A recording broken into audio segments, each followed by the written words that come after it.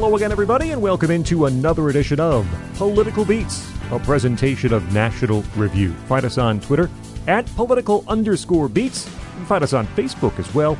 Subscribe to our feed for new episodes, Apple Podcasts, Google Podcasts, Stitcher, TuneIn, or go right to nationalreview.com. And there, you can click on the podcast tab. Find all the fine NR podcasts, including this one right here. And of course, we direct you as well to our Patreon site, patreon.com/politicalbeats, where we ask you for your support to help the show stay ad-free, as it is right now.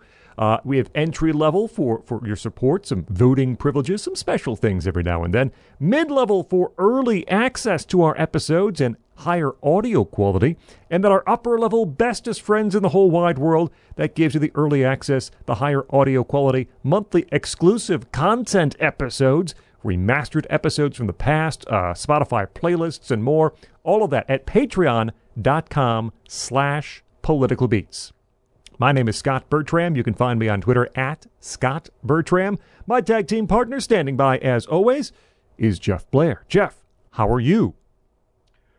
I got to tell you, I am feeling pretty good. I will admit that I have got a hunger to get out on the dance floor these days, and it's hard to do it in these COVID eras. But I am going to get out there, and I'll tell you right now, Scott, I'm not going to stop till I get enough. Just be careful you don't burn the disco down. I know I'm going to burn it out, not down. Okay. That's right. Jeff is on Twitter at EsotericCD. And our guest for today's episode is a PhD candidate in American religious history at Stanford University, completing a dissertation on how religious politics influenced the rise of Andrew Jackson and the formation of the Democratic and Whig parties. His writings have appeared in the Washington Post, The Bulwark, The Hill, National Review, The Critic, and many other publications. He is also the host of his very own podcast, the Age of Jackson podcast. And I'll specify, because of the theme of today's episode, that is Andrew Jackson, Age of Jackson podcast. You can find him on Twitter as well. He is Daniel Gullotta. Daniel, thanks so much for joining us here on Political Beats. It's a delight to be here, and I'll be jamming with the rest of you, I'm sure. We will point out, in case people are asking, yes, our first Australian guest here on the program. Although, Daniel, correct me if I'm not mistaken, born Australian, American by choice. Is that essentially it? That is correct. In fact, you were there was it last week or the week before last? You were there on the anniversary of my American citizenship, 2 years. Right. Yes. Congratulations. And thanks for being a part of this great country. Daniel, we turned the floor over to you. Oh, I guess I should first tell you, we're talking about the King of Pop today. We're talking about Michael Jackson, from single-digit age all the way through his teens, 20s, 30s, and older. There are so many angles to discuss when it comes to Michael Jackson. We will clear our throats on those here momentarily. This reminds me of the way that you introduced the Beatles, where you were like, do I really need to explain who this person is? It's the Beatles. Do I need? And of course, Michael Jackson ended up buying the Beatles songbook catalog. Yes. We don't need to explain to you who MJ is. He's MJ. He's the king of pop. So we'll come back to that in a moment, but we first give Daniel Gullotta a chance to explain his story to our listeners. Tell them more about the Age of Jackson podcast. Tell them what you do. How did you get involved in what you're doing right now? Sure, I'd be delighted to do so. Basically, I started dating an American girl, and the logical thing to do was learn about American history and American religion, because that the chicks are into that, I'm told. Great pickup lines at the bar. Hey, did you hear about the nullification crisis? It works every time. No, honestly, I started dating her, then I got into American history. And we started dating, and eventually fell in love, and I asked her to marry me, and I decided to give up Australia. And in return, my wife said to me, my soon-to-be wife said, well, you're giving up your country, so whatever you want to do for a living, we'll try and make that happen. Stupidly, I decided to be an academic, which, hindsight's 20/20. But so I got bit by the American religious history bug hardcore at Yale, but it was at Yale where I learned about this guy in more detail called Andrew Jackson. And what fascinated me about him was one book I read absolutely detested and loathed the guy, basically called him, a genocidal maniac who couldn't spell his own name. And the other books I read about him described him as a political genius, the spearhead of American democracy, and, the figurehead behind the longest lasting political organization today, the Democratic Party. So I was just kind of fascinated, how the hell do you get such wildly different interpretations? And from there, what intrigued me was how people talked about religion and politics. Coming from Australia, some Americans would say to me, like, well, we've got two major political parties. One's religious, one's not really religious. Referring to the Republican Party as the more religious party. And I was watching the Democratic Party, and I was like, what do you mean these guys are not religious or less religious? They can't not talk about God. And coming from Australia, where, we don't talk about sex, religion, or politics at the dinner table, that was a really jarring experience. So that kind of started the germ of an idea to figure out how did religion inform the birth of the two-party system that we know, love, hate, are stuck with today. Daniel is with us today, as I mentioned, to talk about Michael Jackson, an artist who needs no introduction whatsoever, only the author of the largest selling album in world history. And 12 number one songs, something along those lines. Just a massive star, and one that we'll talk about this, but some of the side stories at this point perhaps even overshadow the music. And so part of what we do here on the program is to sort of focus things back on the musical output. More on that in a bit, but we turn the floor over to Daniel to tell us why he loves Michael Jackson, how he got into him, and why people should care about this music produced by the king of pop. Daniel. Well, it's kind of funny the way you introduced the podcast saying, like, Michael Jackson needs no introduction, but I'm only in my early 30s, so I caught the kind of tail end of Michael Jackson. And by the time I was coming of age, 1993, the allegations starting at 1993, and then History comes out, and Invincible being the final album. So all this was going on in my youth. And what was funny was I probably knew Michael Jackson's songs as a kid and as a teenager, but I couldn't really identify them as a Michael Jackson record, perhaps. Not really anyway. Like, Thriller comes on a movie or something like that, and it's like, oh, I like this song, but this is Michael Jackson? Okay, that's cool. But for me, the caricature, the joke, South Park, Scary Movie, all the parodies of Michael Jackson. Wacko Jacko. Right, yeah. Wacko Jack. Oh, 10,000%. So that was like my first introduction to Michael Jackson in a sense. So I was one of those people who had to like rediscover him. I don't care what you talking about, baby. I don't care what you say. Don't you come walking, begging back, mama. I don't care, believe me. Time after time I gave you all of my money. No excuses to me. Ain't no mountain that I can't climb, baby. All is going my way. Cause there's a time when you're right and you know you must fight. Who's laughing, baby? Don't you know? And it's the choice that we make, and this choice you will take. Who's laughing, baby? So just leave me alone. Leave me alone. Leave me alone. Leave me alone. Leave me alone. Stop it. Just stop dogging me around. The best analogy I can kind of think of is your first introduction to Marlon Brando is like, tail end, Hollywood tabloid fat Marlon Brando, failing artist kind of thing. And then Island of like, Dr. Yes, Moreau. yes, right. Exactly. It's like, really? Like, this is the famous Marlon Brando my parents tell me about? So you kind of know what The Godfather is, but you've only seen Jack, in terms of Francis Ford Coppola. So that was kind of my experience with Jackson.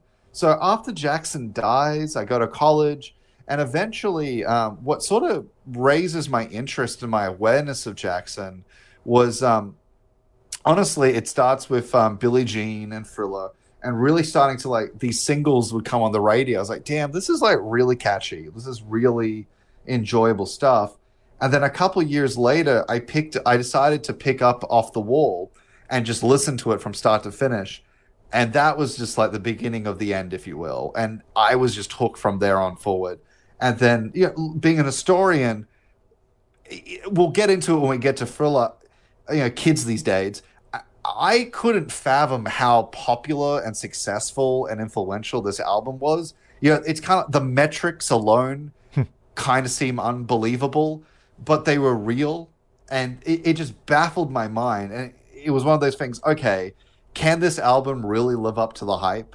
And I was just shocked that it did. So yeah, that was the kind of the real bug for me.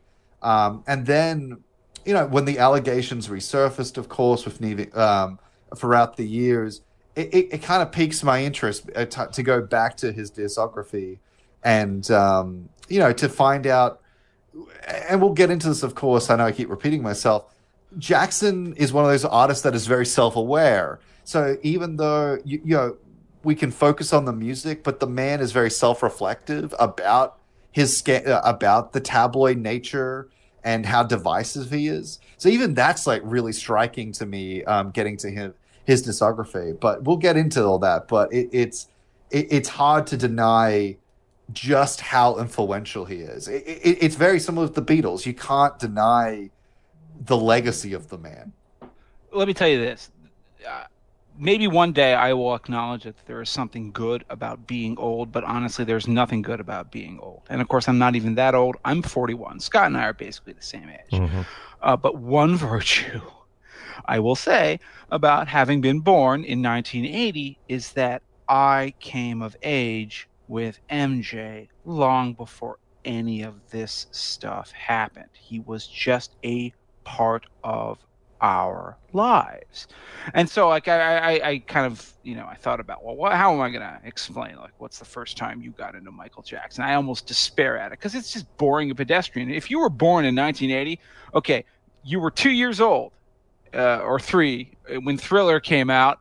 And, from the moment that your brain was first capable of retaining thoughts, you remembered Beat It. You remembered Thriller. You remembered Billie Jean. This stuff was just there. I've used this idea several times in the past, especially when I'm talking about music that was popular during my childhood. It was ever present. It was like the Police was ever present. It was like Every Breath You Take, Thriller, Beat It. These are songs that were just a part of the landscape. You couldn't go to a pool party or a birthday party or a swim meet, or you couldn't go out to Chuck E. Cheese for that matter. I'm 4 years old going to Chuck E. Cheese, playing in the ball pit, picking up all sorts of horrible viruses that were probably worse than coronavirus for that matter. And you just heard this music.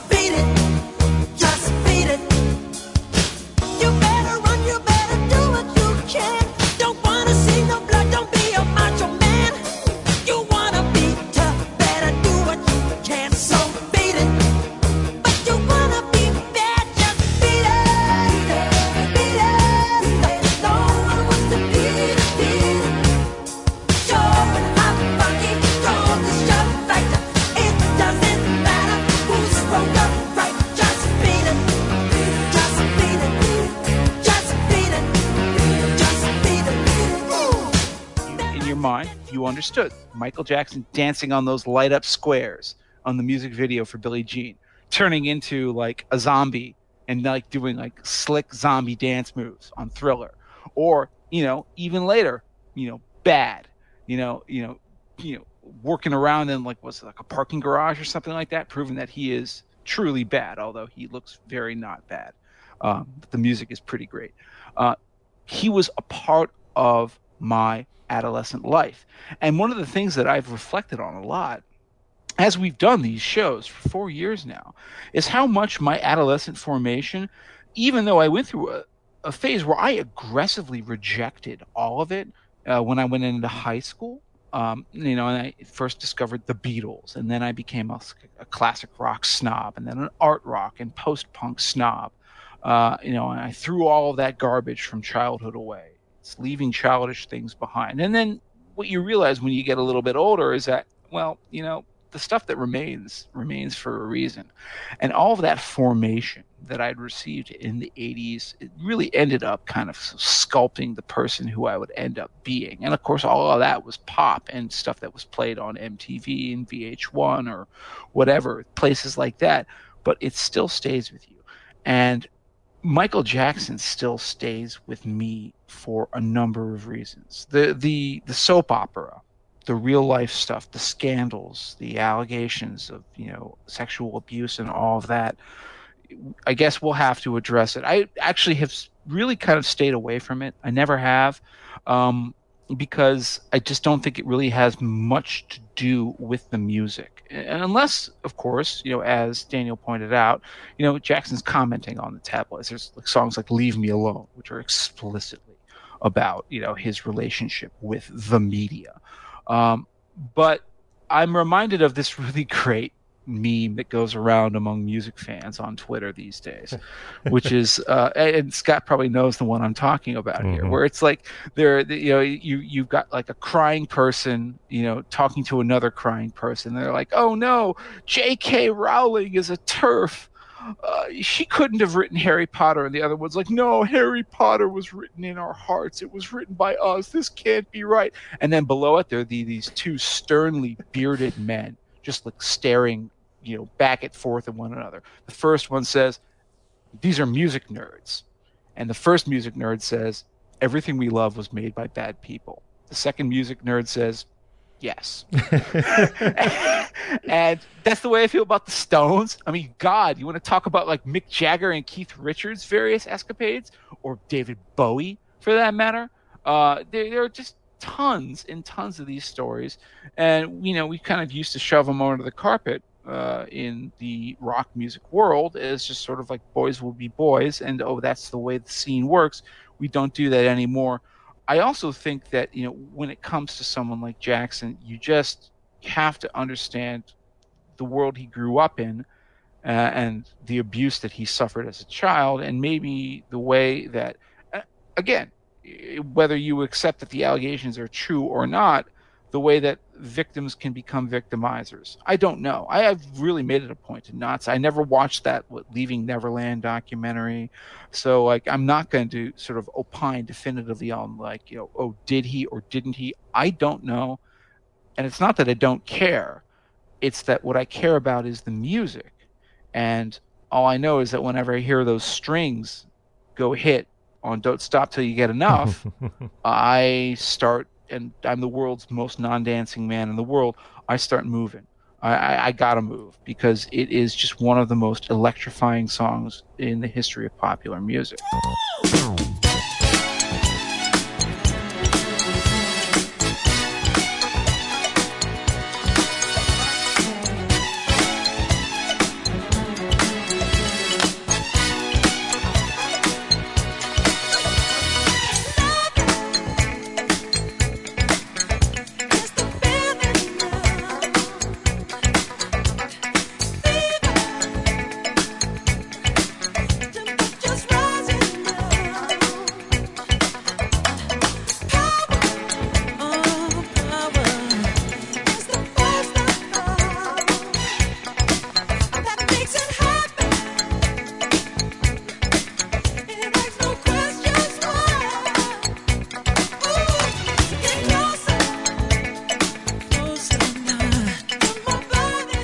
What I was going to say is what's funny, going back to dualities and Jacksons, I remember besides Wacko Jacko I remember when I was 7 years old and History was coming out, which was my parents, I think it was the only Jackson album they owned because they liked all the hits.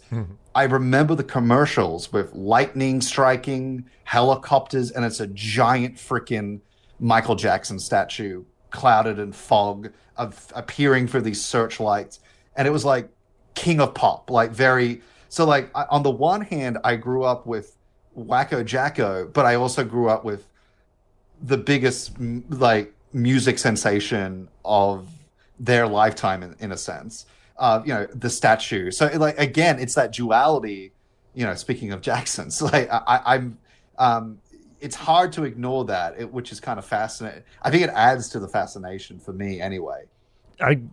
Jeff mentioned understanding him through this lens of his childhood. I think that's important. And again, this is not a place to litigate many of those allegations against him or the evidence. Like Jeff, I did not watch Finding Neverland. I haven't taken it upon myself to try to judge the evidence.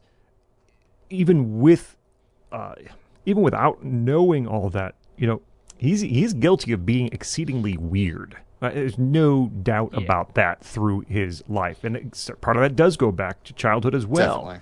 Didn't he bring an orangutan or a chimpanzee with him to the Oscars at one point, or no, to the Grammys? I can't remember if it was that he had a pet monkey named Bubbles. Yes, right. the things that sort of bubble up from your own mind when you were like 5-6 years old. Michael Jackson has a pet monkey, and the Neverland Ranch and the animals and all that. I mean, it's all, you can read all about it. That the music,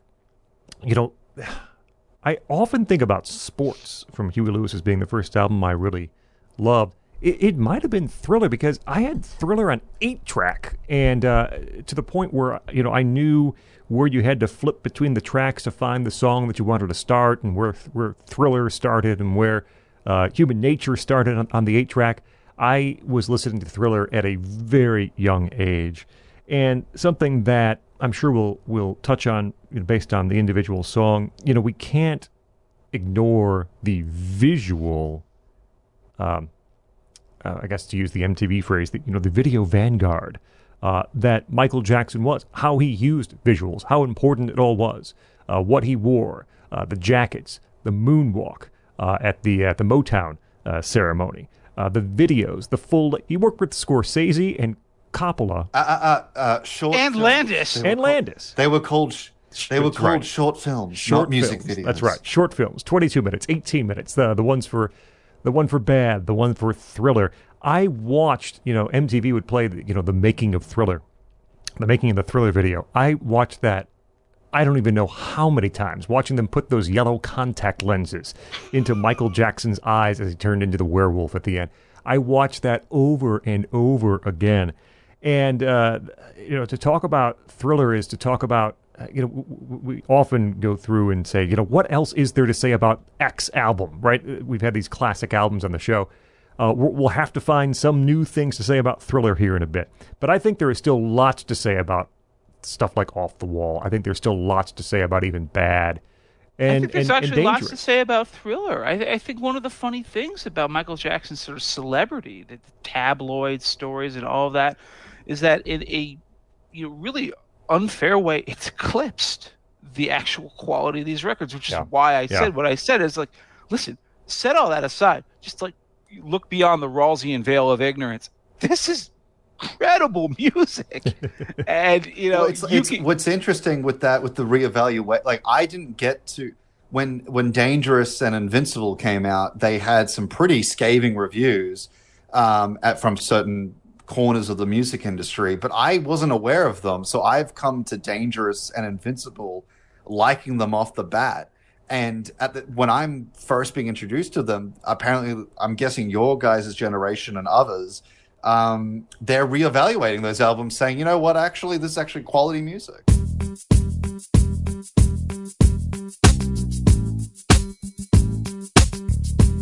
don't think they're ready for this. Dark child. I like that.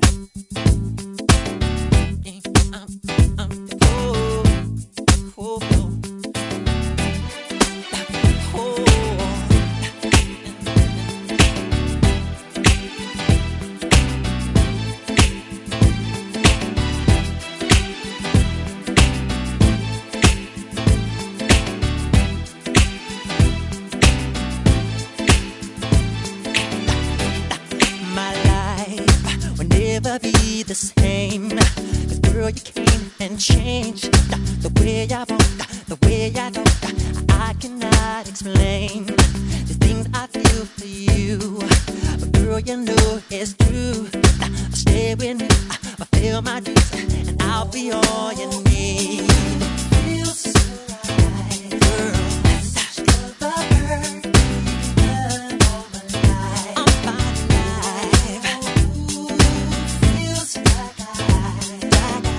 There's just so much to talk about. Now, who wants to sort of take us from the jump? It could be me. I can give you the rundown of Baby Michaels. This is the way I always call him. I always refer to him from these early years as Baby Michael. And of course, you can't talk about Michael Jackson in his earliest career without talking about two things: Motown and the Jackson 5.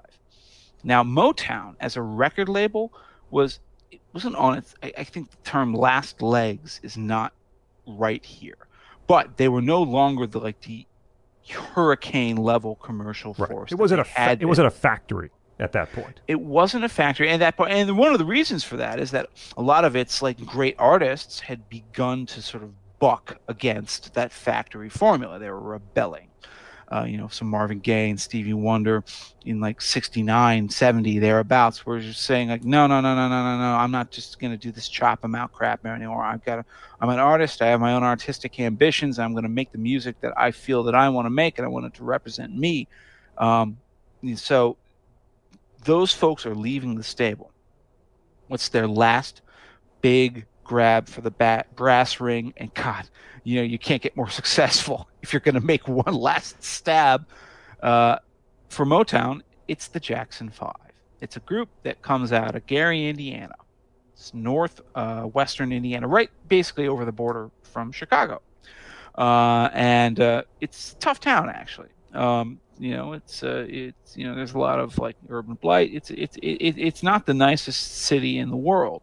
But this guy, Joe Jackson, this is a showbiz family. He had all these kids. He reminds me, Joe Jackson is sort of gosh, I hope this isn't unfair. He's the Black Murray Wilson. Murray Wilson, of course, being the father of the Wilson brothers for the Beach Boys. And Murray Wilson is legendarily a horrible person. Abused the kids and sold their songwriting royalties out from under them, didn't understand them. We covered all of this in our Beach Boys episodes. Joe Jackson was a guy who had 5 kids, and oh my God, these kids just had singing voices just like angels. All right, and all of them were guys, all of them were little boys, and Janet came later. And so he's like, you know what? We're going to put together a traveling review. And so he hawked them up and down the entire upper Midwest and, various other sort of R&B and soul venues, from 1967, 3 straight years doing it. And Michael actually didn't even join it, I believe, until a little bit later, because you can't have a 3-year-old in the band. But he was by the time he was 10, he was a member of the group. And that is when Motown finally had already been aware of them, but first signed them. And they decided when they signed them and said, we're going to put an album out, they put the biggest concerted effort into making sure these people would be pop chart monsters that any label has ever done, at least successfully. Because one of the most singular factoids about the Jackson 5 is that the first 4 singles they ever released all went to number 1 on the Billboard charts. 3 of those 4 are sung by Michael Jackson, who at that time I think was 11 years old, right? And he has that voice, and you know them from heart. I Want You Back. I guarantee I Want You Back. I know that ABC 1, 2, 3. That song. I'll Be There. These beautiful songs that were literally, the songwriting credit goes to, quote, the corporation, which is Berry Gordy and his team of songwriters all getting together saying don't bore us, get to the chorus, give me the hooks, everything. We're going to make it as perfect as possible. And I got to say, those singles are, they're indelible. They will never die.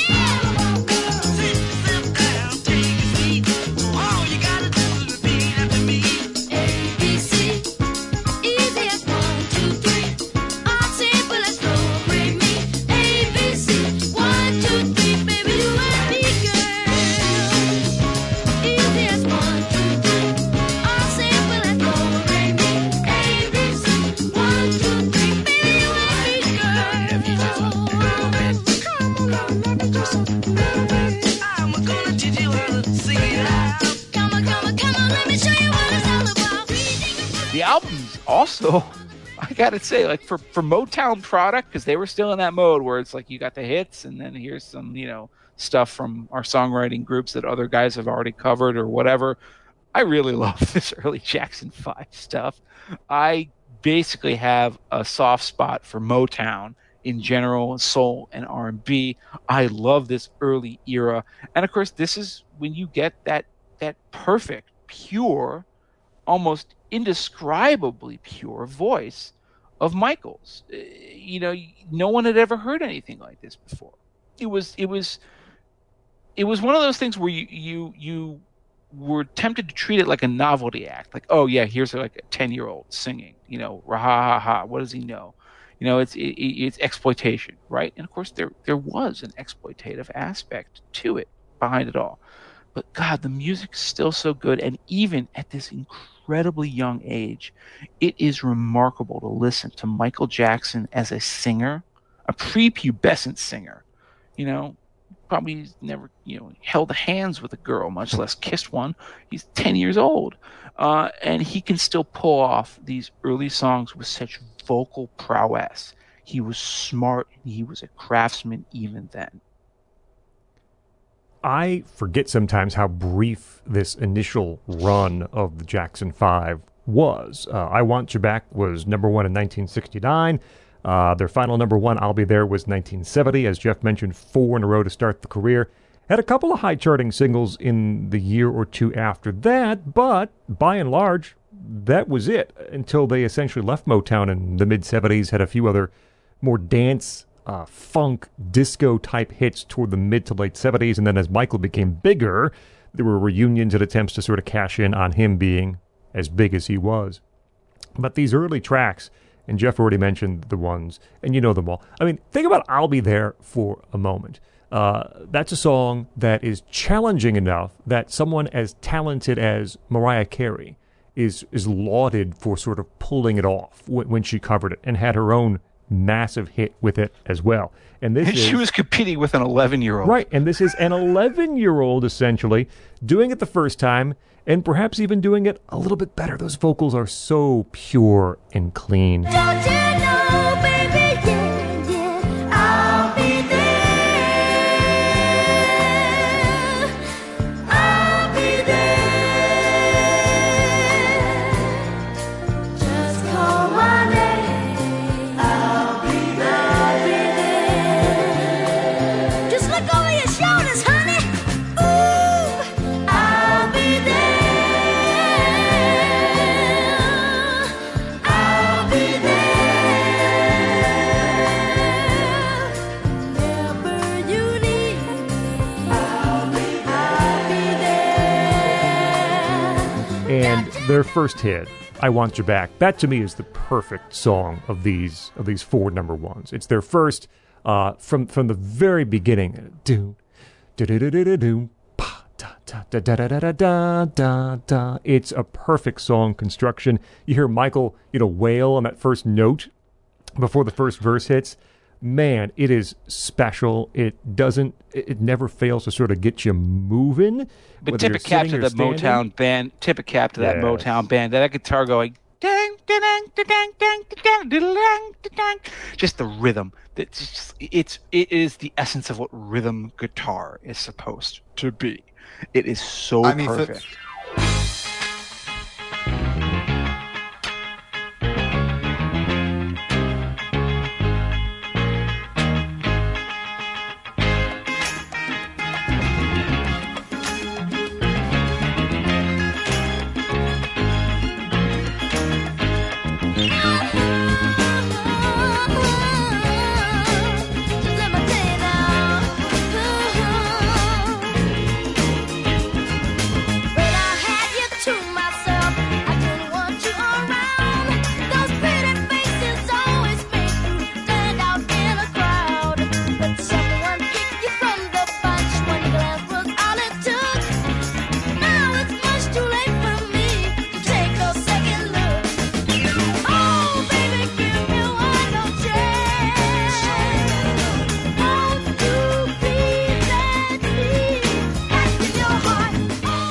there's the word that comes to mind, and I'll probably use this later. Infectious. Like you break out smiling, your foot starts tapping along. Like to use a modern example, when "I Want You Back" plays in Guardians of the Galaxy, my entire cinema just started humming along. Like it's infectious. Like everybody knows the words, or at least the tune. And like I swear to God, I could hear tapping in the audience. And just to speak what you guys were talking about before, if you're interested in this era, Spike Lee's documentary Journey from Motown to Off the Wall, it's got some fascinating raw footage of this baby-faced, pubescent Michael Jackson with killer instincts already for not just musical talent and artistry, but musical business as well. Like learning what sells, what works, how to get ahead. Like it is fascinating to listen to these early interviews where you can see, wheels turning that lay the foundation for his future success. It's a fascinating documentary. Scott? And the thing about this early Jackson 5 music is you certainly can hear the talent of Michael, who is in front for the majority of these songs. What's less than certain is I mean, certainly the voices are there with the rest of the band, but you can hear, but it's not predictive of his future success, right? You have a ton of stars who will burn out very quickly. You have a ton of child stars, even, who once they mature, and this is, I guess, kind of a weird dichotomy for Michael, because in a way, that maturity comes in a very odd way through the years, I suppose. But you'd have these, child stars who mature and sort of either lose their way, lose their focus, get tired of sort of the fame and the stardom. Nothing was guaranteed at this point, right? I guess is the point I'm trying to make. You hear these songs and they're really fantastic, but there's no guarantee that Michael is going to sort of break out and become this legendary generational success, putting out these albums that sell, dozens of millions of copies. On a very simple physical level, you just couldn't predict where his voice would end up after he hit puberty and it dropped. It's still that's a really good point. It went down, not that much though, and that's why he still retained that continuity as Michael Jackson. But there's that great episode of The Simpsons where Homer, as a child, is singing like boy soprano. Yeah, all of a sudden, his voice breaks in the middle of like "Oh Holy Night," and then he's like, "Don't," he has like his "don't." It's all over. That could have happened. It didn't, but it could have happened. And what's also the foundation, like when we get to like the 90s, there is this kind of formula. Okay, we'll take kid talent and we'll try to turn them to adult stars, if you like. Not that type of adult star, but we'll put our toe in the water to see if we can keep the money train going. That formula isn't really there at this time period, which is like which shows like they have to, when we get to Jackson himself, but even the Jacksons themselves, when they have to transform to a more funky, groovy disco group, even that formula to keep them around is not a sure thing. I mean, there really had only been one previous blueprint for this transition from megastardom as a child to megastardom as an adult. And, of course, it came with Motown. It was Stevie Wonder. Mm-hmm. Now, Stevie was a little different because he wasn't part of this family organization, this big band, right? He was always putting out these solo albums. And, of course, the problem, I'm a huge Stevie Wonder fan. But like early 60s Stevie albums, they're not great. It's just like they got these singles. The singles are great, and you can get them on a compilation. The albums themselves, it's just tossed off stuff, which I guess is a good way to talk about the early Michael Jackson solo albums. Mm-hmm. They immediately understood, like, well, to be cynical about it, this is a marketable property. All right, Michael, this kid can sing his heart out, and everyone loves him. He's just the most adorable looking little child.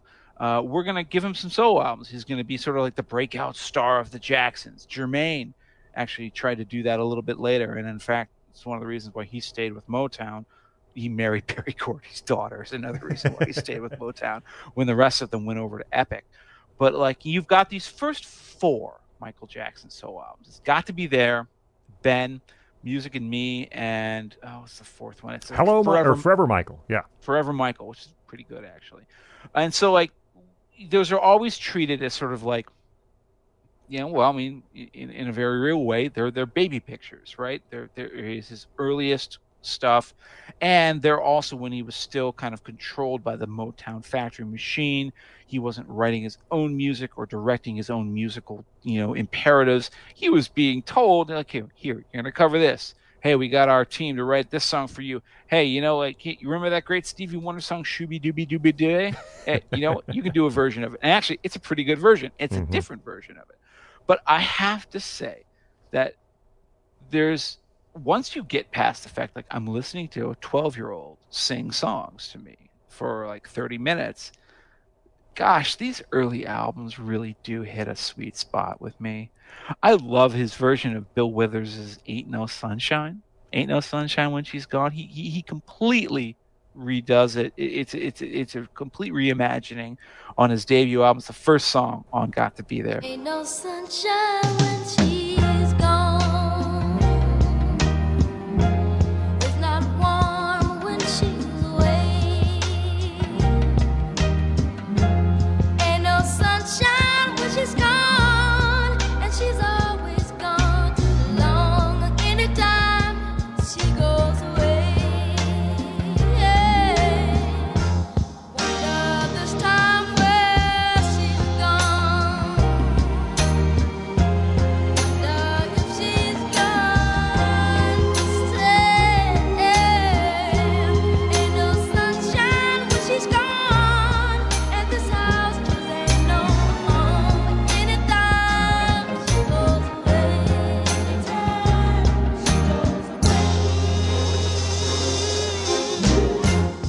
I love the way he just takes that and changes it. And then he even, like, very cannily, they know, like, you're singing a child song, so Rockin' Robin. Man, that song was played in, like, my, like, nursery school, elementary school, like, even, like, middle school, all the damn time. I got to become intimately acquainted with Michael Jackson singing Rockin' Robin, tweet, tweet, tweet, Rockin' Robin, tweet, tweet. It's like a kid's song, right?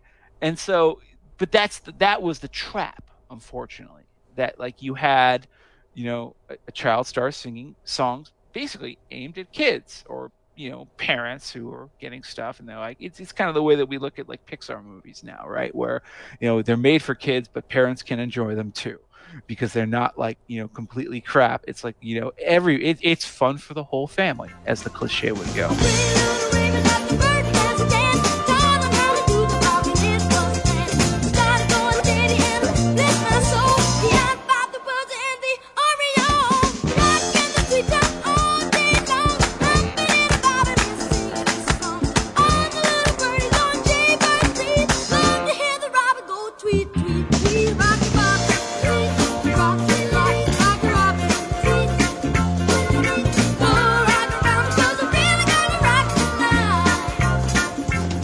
Another Simpsons reference, when Krusty asks the Red Hot Chili Peppers to change the lyrics of "Give It Away Now." He's like, and then they say like, "Hey, that's great. The whole family can enjoy that." Well, that was early Michael Jackson records, and I guess the best possible example of that I can mention is, and this is the sappiest damn thing in the world, but I have no regrets. It's Ben, the song written for a pet rat. And it was Daniel who corrected me. I thought it was like a hamster or maybe like a runaway scruffy dog. No, it's about a pet rat. A killer pet rat. A killer pet rat. Yes, killer. Horror movie. What's fun, and his performance of that at the Oscars is just, again, like when you shocking. See, it's like this kid is this good live as well. Like. Yeah, it wasn't like, 75 takes and they finally spliced together like 30 of them to make it. No, that's just, he could do that off the bat every time. Been the two of us need look no more. We both found what we were looking for. With a friend to call my own, I'll never be alone. And you, my friend, will see you got a friend.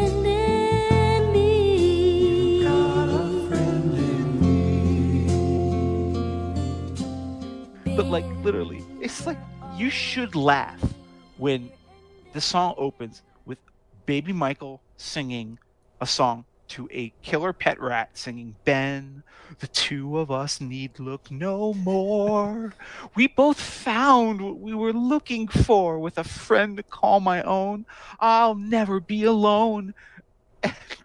Gosh, every time he says, and you, my friend, will see, you've got a friend in me.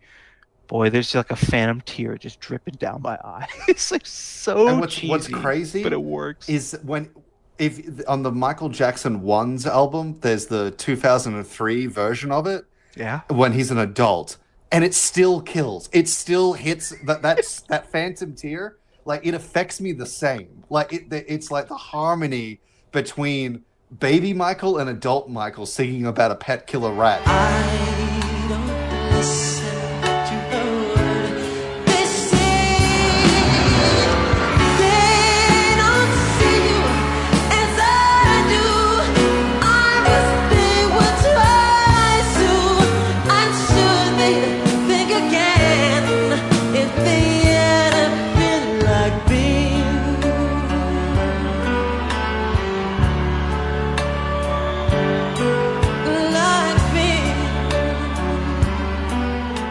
Okay, and here's something I thought I was going to get to later, but I'll at least preview it now.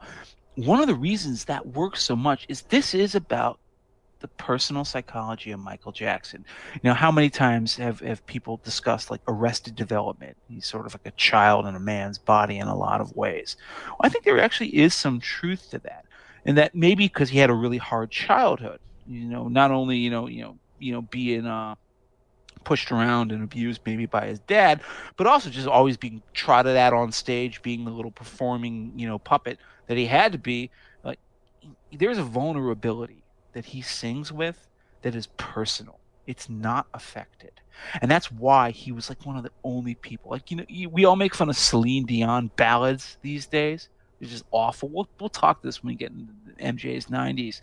But Michael kind of still pulls them off because there's always that vulnerability that remains within him that was there even when he was really young, that it feels real.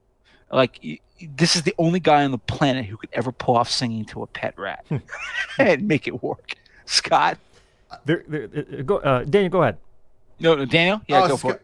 I was just going to say, if you go to my Twitter archive, you will see last week I tweeted, "Life's too short to admit you don't like Celine Dion's music." But, yeah, well, there you go. Yes, I was going to mention. Well, I thought about mentioning that, but I'm glad you did.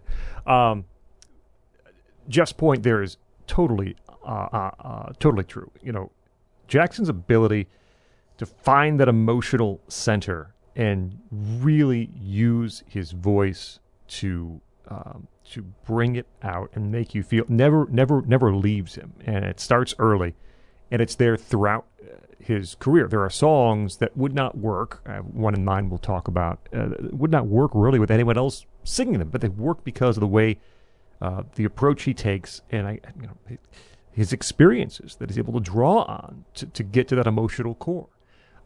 This first album, the first album's got to be there, and then Ben comes just a couple months afterwards, where that number one song comes from. That first one is one in which Motown really threw all their resources at it as possible. Right? You had all the production team members, you had all the songwriters trying to make things happen for Michael on his solo debut, and it worked for the most part. They had two top 5 hits from that first album. One of them, "Got to Be There," his first solo hit. I think it's one of his best early vocal performances. And then you get number one with Ben on the very next album. Then things start to dry up, right? And this is what I was getting at when I said, nothing's guaranteed to Michael Jackson, despite his young success, because you don't know how it's gonna play out, and you don't know what he's going to be as an artist, and we don't see that for a few more years. And by that I mean what he wants to sing about, what songs does he want to perform, what does he want his music to sound like. We don't really get that on the other 2 albums in this time period. One is Music and Me, which I think is probably the worst of these 4. There are some okay moments. I like him doing. It's kind of like Marvin Gaye. Like, even when he was putting out mediocre 60s Motown albums, it's like I just like his voice, so I'll listen to him singing it. Right. But there isn't a lot on that album. Forever Michael is pretty good, though. I do like that. There's a song on that called "One Day in Your Life." Yes. which I think is a really good kind of a slow burn ballad that, only he was 16, a mere 16 at this time. He's singing like a man now that he's 16 years old, but it's really good. One tender night, when you find that you're always waiting for the love we used to share, just call my name and I'll be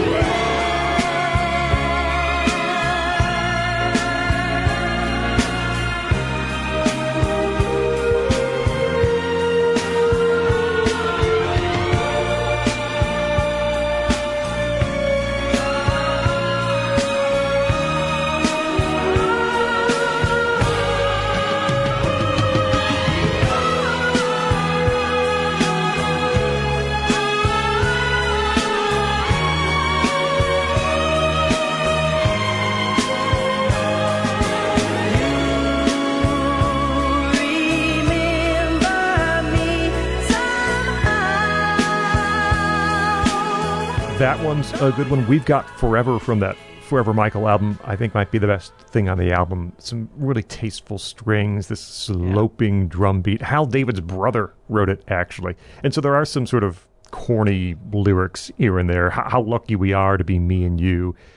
Caring is sharing the cake and the crowns. But he pulls it off. Every time I get to caring is sharing, yeah. Boy, He it's like pulls it off. that's like straight up Care Bears. We shall have each other 1 minute after the end of time. Ooh, baby, then we'll add up the pleasures and treasure the sums.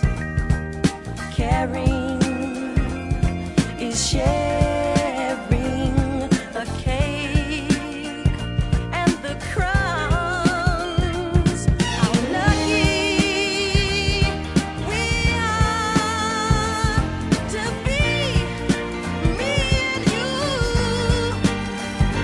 'cause we've got forever, and forever is meant. Forever Michael is 1975, early 1975. The album itself doesn't crack the top 100. The singles on here go to, 55, 54, and I think 23. But nothing close to the success of Ben, nothing close to the success the Jackson 5 had.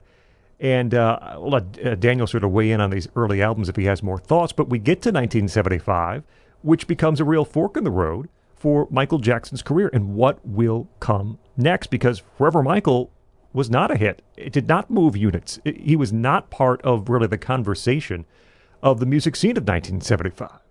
Daniel? Yeah, I don't have a lot of thoughts with the early stuff. Like we've said in our earlier preemptive emails, it's the stuff I'm the least familiar with. However, I will say that you two have got me excited to dip back into it. But I think what I would say is, I think the continuous thing that makes pop music, in my basic opinion, is fun.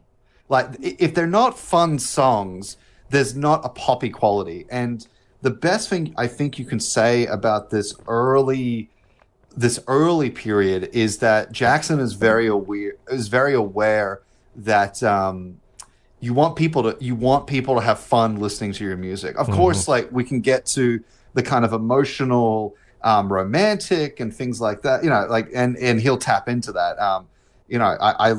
I love a lot of Michael Jackson's romantic love ballads, or even his like lustful, flirty stuff. But what's interesting, I think, is kind of watching him grow for this time period is very interesting with some of the themes that are explored, where there is a kind of cute little innocence we have. But then when we get to, when they have to change their name into the Jacksons, we get something like Dancing Machine. It kind of goes from innocent fun to flirty fun, which I think a lot of teenagers could probably resonate with. But by the time, when we get to like more in his 20s and stuff, where it's like a lot more explicit fun, but still. Right. Well, just to pick up on what Dan said there, I think that the really important thing that needs to be understood about Michael's musical development here is the path that he took with the Jackson 5. And Dancing Machine is that, the beginning of that fork in the road. The real fork in the road, I think, happens with like when they leave Motown and they go to Epic Records and they decide we're not part of the factory anymore. We're going to pursue these new trends, and then they get into real like club disco dance music, which by God they were amazing at. But yeah, dancing. There are a couple of songs here from the Jackson 5 which in your heart you have heard. They're just sort of like they're buried in your bone marrow or your DNA, and one of those is dancing, dancing, dancing. Like, I didn't even know until I bought like the Jackson 5 like box set. I got really deep into them and I got all their records. And I was like, that's a Jackson 5 song? I just thought it was like a sort of like a generic soul song, like the Ohio Players or something like that. Can I tell you something really embarrassing? What? The first time I found out about Dancing Machine, and the way I knew it first and for a while, is because it was covered on MC Hammer's Please Hammer Don't Hurt Him album. He covers Dancing Machine. That's where I first knew about the song. Oh, that's there's some things that shouldn't be repeated in public.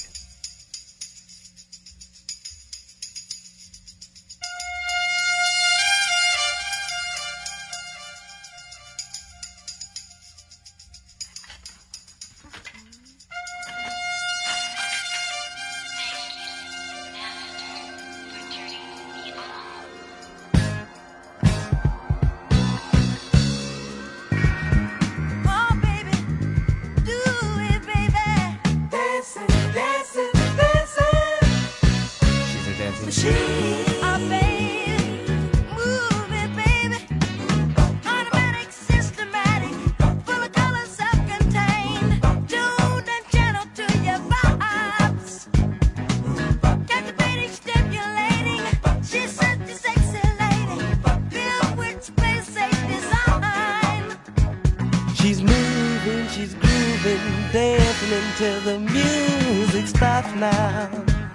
Yeah. Wait till you hear my opinion on The Girl Is Mine.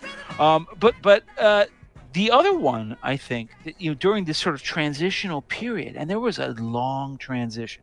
Of course, this is the point where he's like, 16 years old, becoming 19, 20, 21, becoming an adult. That's an awkward transition for any human being, especially somebody who's lived their entire life in the public eye. But it was the Jackson 5's commercial trajectory that really carried him along the way. And there is no better example of that than one of the great Michael Jackson songs. I think this is one of his. He wrote this. He co-wrote it. He co-wrote it with his brother Randy. Shake Your Body is a song that, if I say the words, shake your body, do you know that song? Does that song immediately appear to you? In your head? Do you hear the rhythm, the groove? I do not. Probably not. Yeah. I guarantee you, the minute we drop this clip, you'll be like, oh, hell yeah, I know that song. Because every time you went to a club or a bar or a wedding reception or anything like that, this song got played. It is, as I guys wrote it to you in our show notes. It's just like, this isn't just the future of Michael Jackson. It's our collective future.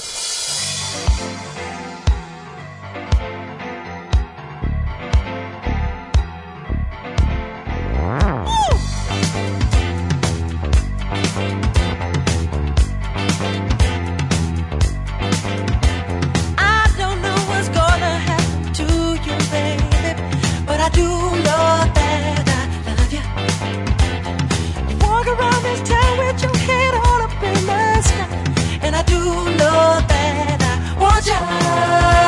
Let's dance, let's shout, shake your body down to the ground. Let's dance, let's shout, shake your body down to the ground. Let's dance, let's shout, shake your body down to the ground. Let's dance, let's shout, shake your body down to the ground. Ooh. what's fascinating is you kind of have that where it's like, oh yeah, I want you back, ABC, Ben, and then it keeps going and going, and you're like, oh yeah, I like that song, I like that song. It's a perfect disco track, and the thing is it's also a perfect transition into what we call like sort of modern Michael, that modern era.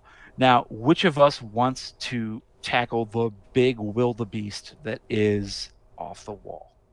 Off the Wall is, maybe I'm in the wrong circle. To me, is still somewhat overlooked, forgotten. We think about Michael Jackson, I think about Thriller and Bad, Dangerous, and those sold an immense amount of copies. Off the Wall was an absolute monster as well, and maybe it's because Jeff and I both were born just after Off the Wall was released in 79. But Off the Wall doesn't come up in those conversations in the same way. But it was huge. 17 million copies, 2 number one songs, and vaulted a now 21-year-old Michael Jackson smack dab into the middle of music royalty. This is clearly his solo breakthrough. And I'll sort of have this one-line thing about each of the next few albums. To me, this is Michael Jackson at his most pure. And going back to what Daniel was talking about, this is Michael Jackson at his most joyful. Michael Jackson at his peak ability to drive people to have fun and enjoy his music without the hard edge percussion, without the paranoia that's going to sneak in, without the anxiety that's going to come soon. This is pure Michael Jackson. It's the falling in love that's making me high. It's the being in love that makes me cry, cry, cry. The falling in love that's making me high. It's the being in love that makes me cry, cry, cry, cry, cry. Over you, all night. It's the falling. You got me falling in love. Got me falling in love. Love makes me cry, cry, cry. It's the falling in love that's making me high.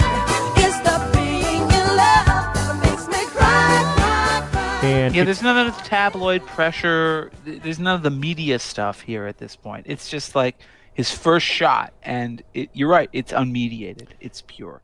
And I think part of the reason it's somewhat overlooked is it's thought of as a disco record, as a dance disco record. And yeah, there's some truth to that, right? But by August of 79, when this is released, disco was already dying or on its last legs. And Off the Wall and Michael Jackson and his writers here use that style as a base, but build around it into this very unique world of funk, but smooth soul. There are Philly-style strings. There are a couple of ballads on here. This record, this production still sounds really fresh. It is still a fun, joyful record now, 42 years into the future. The songwriting is brilliant. The melodies are super strong. The hooks are all over the place. Here's where we introduce people to Quincy Jones, who Michael Jackson met while working on The Wiz and brought him in to work on this Off the Wall album. He'd stay through Thriller. He'd stay through Bad as well. By the way, Scott, do you know the story about that? It's pretty hilarious because it's very quintessential Quincy Jones. Michael came up to him like they were doing. The Jackson 5 were recording songs for The Wiz, which is this sort of remake of The Wizard of Oz, but from like a black urban point of view.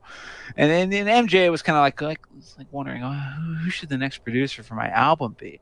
And this is like a Dick Cheney situation where he walks up to Quincy Jones and he's just like, who do you think, hey, you got any recommendations on who my next producer would be? And Quincy says, it's me. I should be your producer. And you can't blame him because the guy sold like 100 billion albums with him. But yeah, it's a great kind of a meet cute story in terms of like, artist producer. Yeah. Let's just talk about a couple of tracks here.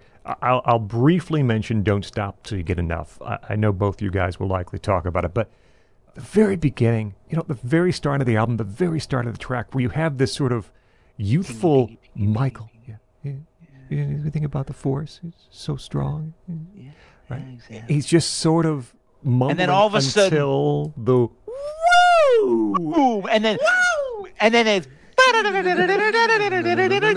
exactly. We're both doing it simultaneously. Yes, it's that incredible string section. But that's Michael breaking free, right? That is setting himself up for the rest of this album entirely. He writes the songs. Well, not all of them. He writes, some of the songs. He writes Don't Stop Till You Get Enough. It's Michael Jackson. He is the sole songwriter on Don't Stop Till You Get Enough. And there's a hilarious story there where he walked around with that little like riff in his head, and he just kept like banging it out on a piano or whatever. And he played it for his mom. The Jacksons are Jehovah's Witnesses, which is, as far as Christian sects go, are kind of a little bit odd, like kind of Pentecostal level odd. And his mom said to him, was like, "Don't stop till you get enough. That seems to be a very lascivious sexual song." And he's like, "No, it's just about like get out there on the dance floor and shake it until you're done," which is exactly what it is. But of course and he actually says like you can interpret it any way you want, which of course is the way it's usually interpreted. But oh God, it is just 6 minutes of pure perfection. This is what I mean, Daniel confessed in his pre-show notes that he's not a huge fan of disco music. I gotta say, I'm a big fan of disco. I don't know why, because this is it. I'm the whitest, gawkiest, non-dancingest guy on the planet. I just really love great grooves, great strings, great falsetto vocals. So man, give me some Donna Summer, give me some Giorgio Moroder, Bee Gees, whatever you want. Ohio Players, anything funk, soul, disco. But this to me has always been, I will say that if I had to rank like all the great disco songs of all time, God, there would be a ton. And their top 5 I would argue over endlessly. I will not argue over my top 1, and it's this. It's Don't Stop Till You Get Enough.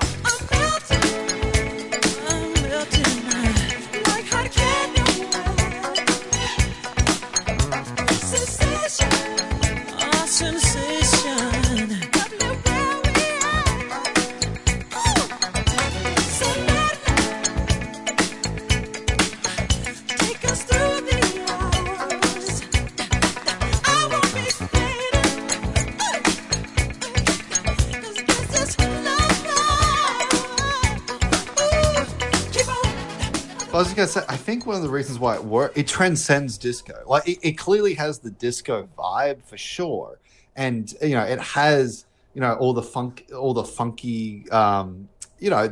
funky tunes you want, but it gets away from that. Clearly knowing that this trend is probably going out. The fact that it ends with a song called "Burn This Disco Out" is not an accident. Like that is clearly not an accident on the album's or Michael's behalf. But this is the type of album you can press play or turn the vinyl on or whatever and just let it rip. Like you can just let it go. I mean, except for Girlfriend, but we'll get to that. No, it's one of the second best song on the album. Damn it. Okay, whatever. We'll argue. No. Anyway, we'll get to that. But like, you can just let it rip and just go for it. It's the type of song that I love to cook to this album. I love to clean to this album. I love to drive to this album. Like it is just, you can just start off with a tiny grin and you will be beaming like an idiot by the end of this album. I've spent like a solid 25, nearly 30 years on the internet. And I think when I was like 17, people were still already at that point describing this as the greatest party album of all time. As everyone's standing around awkwardly, kind of like chit-chatting, standing in corners, eating crackers, put on Off the Wall, start with Don't Stop Till You Get Enough, people will start dancing. You can't help it. You can't help it. Even Girlfriend, which Daniel, I guess we'll get to in a moment, but Scott first.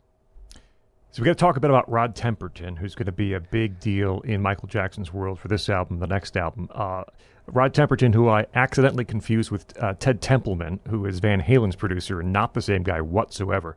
But Rod Temperton writes "Rock with You" on this album. Initially, Let's point out that this is a guy from like Lincolnshire, England. yes, Like a very British person. and he's written some other great songs too. "Give Me the Night," that's Rod Temperton, and "Baby Come to Me," which I have a very soft spot for. And a song, actually, I was thinking this morning, I could maybe hear Michael Jackson singing "Baby Come to Me." Yeah. But so he writes "Rock with Quincy You." Jones recruited him. Yeah. To like, after he had like this little soul funk English white R&B band that broke up, didn't have a big success. Quincy Jones just found him, as like, you are the bomb. Come here, we're going to work together. And then Quincy Jones and Michael Jackson meet. And so, therefore, Quincy Jones and Rod Temperton and Michael Jackson all meet together, and that's what becomes the next several albums that you're going to hear. And "Rock with You" is a song that Daniel mentioned. "Don't Stop Till You Get Enough" sort of is disco, but not. It's the same thing with "Rock with You." Disco, sure. Listen to the that 4 on the floor drums during the gotta feel that heat, and that's just bump, dump, dump, dump. But it's disco. And it's sort of soft rock, right? It's disco and it's sort of soulish. You know what song I connected my head with "Rock with You," and I have no idea if it makes sense. But the Boz Scaggs song "Lowdown." Yes, right? Like it's disco. Yes. Not. I never in a billion years would have made that connection, but it makes sense. When you feel that heat, and we gonna ride the boogie, share that beat of love. I wanna rock with you all night, dance you into the sunlight. I wanna rock with you all night. We gonna rock the night away, and when the groove is dead and gone, yeah, you know that love survives, so we can rock forever.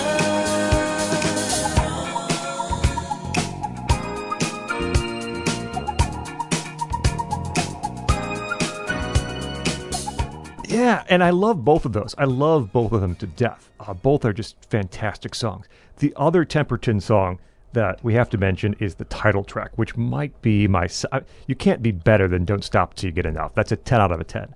"Off the Wall" is really close, and that's another Temperton one. If you listen closely enough, you're going to hear some of the beats, some of the bass lines that are going to be reused on a little song called "Thriller" on the next album, and even like the claps after the verse lines, he brings those back too. But "Off the Wall" is such a slinky, silky, soulful. Life ain't so bad at all if you live it off the wall. That's a brilliant song from Temperton. Fabulous delivery from Michael Jackson on the title track here.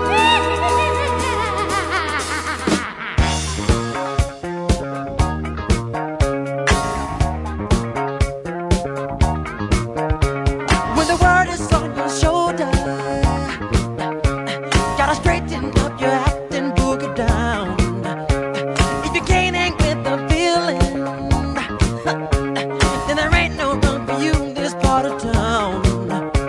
'Cause we're the party people night and day, living crazy, that's the only way. So tonight, gotta leave the 9 to 5 up on the shelf and just enjoy yourself. Groove, let the madness in the music get to you. Life ain't so bad at all. You live it off the wall. Life ain't so bad at all. Live life off the wall. Live your life off the wall. Live it off the wall. You can shout out all you want. By the way, Scott, I hate to interrupt. Well, no, I don't hate to interrupt. I actually enjoy interrupting. But I have to point out, because I said this in our emails earlier, is like, why haven't actually more people noticed that "Don't Stop Till You Get Enough," that middle instrumental break with the horns? It's "Thriller," which is a song. Okay, "Don't Stop Till You Get Enough," written by Michael Jackson. "Thriller" from the next album, that was written by Rod Temperton. Mm-hmm. he clearly just listened to that and he's like, da da da da da da da da. He's like, you know what? Why waste that in the middle eight of a 6-minute song? We could make a #1 billion selling 13-minute music video single out of that. And it's true. Drop the clip.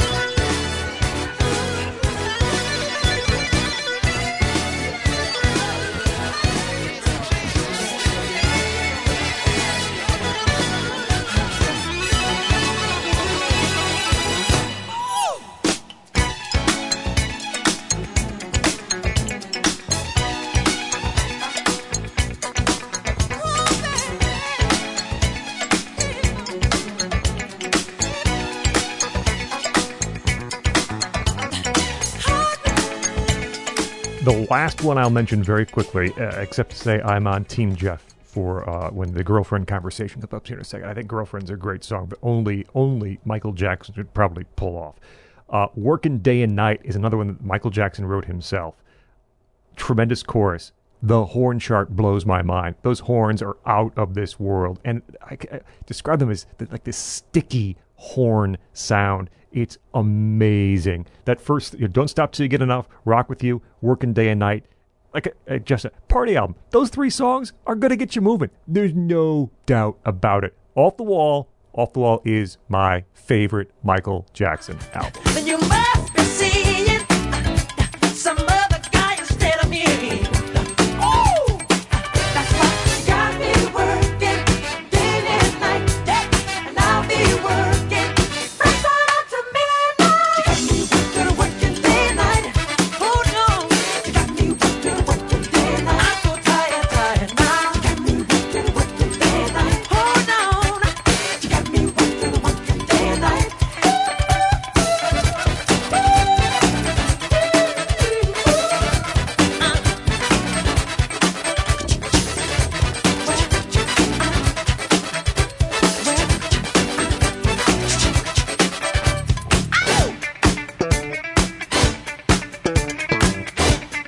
I've been at funerals where corpses started dancing to Off the Wall. I mean, it's that danceable of an album. But Daniel, go. Well, I'm just gonna say, tell me why you're wrong what- about Girlfriend. That's what I want to know. Oh, see, I was okay. We're gonna get into Girlfriend because for me, like the sleeper hit on this album for me is I Can't Help It.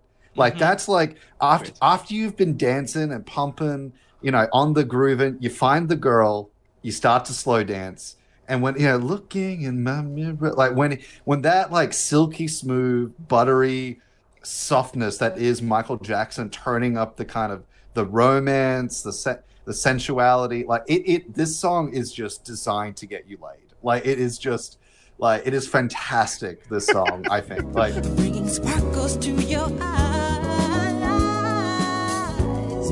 like a trip to heaven. Heaven is the prize, and I'm so glad I found you. Yeah, you're an angel in disguise. I can't help it if I wanted to. I wouldn't help it even if I could. I can't help it if I wanted to. I wouldn't help it. No, I can't help it if I wanted to. I wouldn't help it even if I could. I can't help it if I wanted to. I wouldn't help it. No. yeah. Am I wrong? No, you're not wrong. You're not wrong. And there's so many hits on this album that we haven't even talked about. Something like "She's Out of My Life," which is like She's Out of My Life is interesting because I think I may have. it's early ballad Jackson. Yeah. Yeah, for me, I think it's a little misplaced on this album. It's a powerful song, and Jackson is a powerful singer, but I every time I've heard him sing it, I like it better when he's older and when it's live. And I think it's because I think he's a little too immature for this as a human being, like not as a singer. Clearly, he has the emotional. He has the singer's ability to tap into the emotions of this song, but I think that like because originally it was designed for Sinatra, if I'm not mistaken, and I think you can kind of tell that I think you needed a kind of I've seen the world a little, like, I've been there with a woman before. It's a My With Way Jackson, kind of I just- a vibe. Yeah, right. Yeah. I just don't think I buy it at this point in Jackson's career. She's out of my life. Damn indecision and cursed pride. I kept my love for her locked deep inside, and it cuts like a knife. She's out of my life.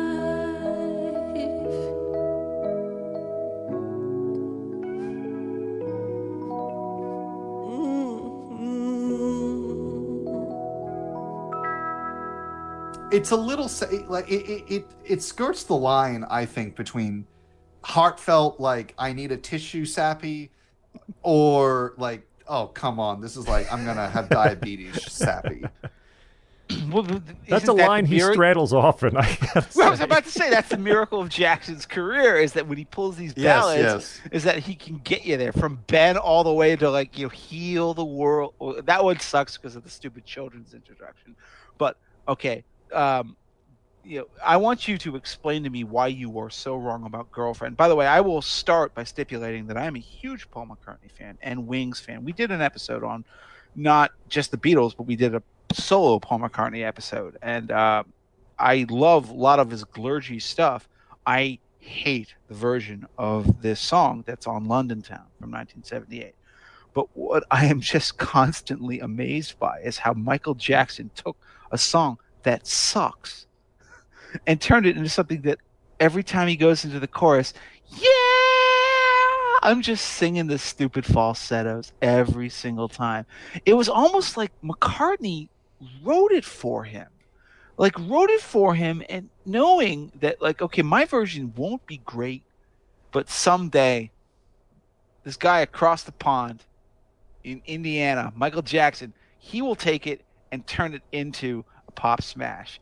I really love that song. And I just don't understand why you do not. Girlfriend, you better tell your boyfriend, tell him exactly what we're doing, tell him what he needs to know, or he may never let you go. Yeah, we're gonna have to tell him you'll only be a girlfriend of mine.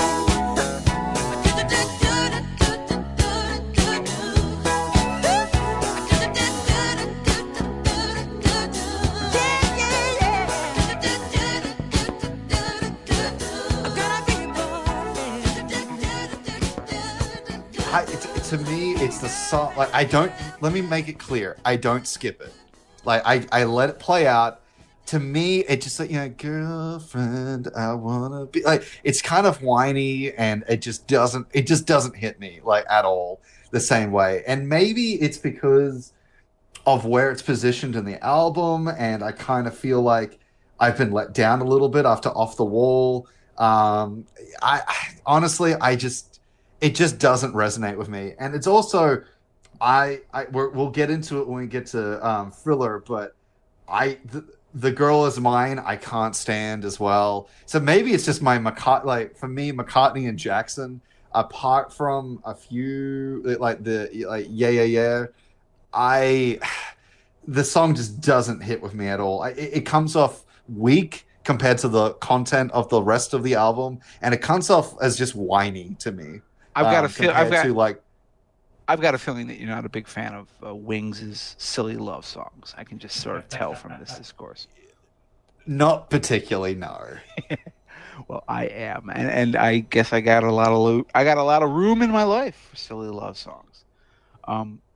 I just want to make sure that before we move on, have everybody here said what they want to say about Off the Wall, which Scott already admitted is his favorite MJ album. It might make mine. I'm not sure at the end.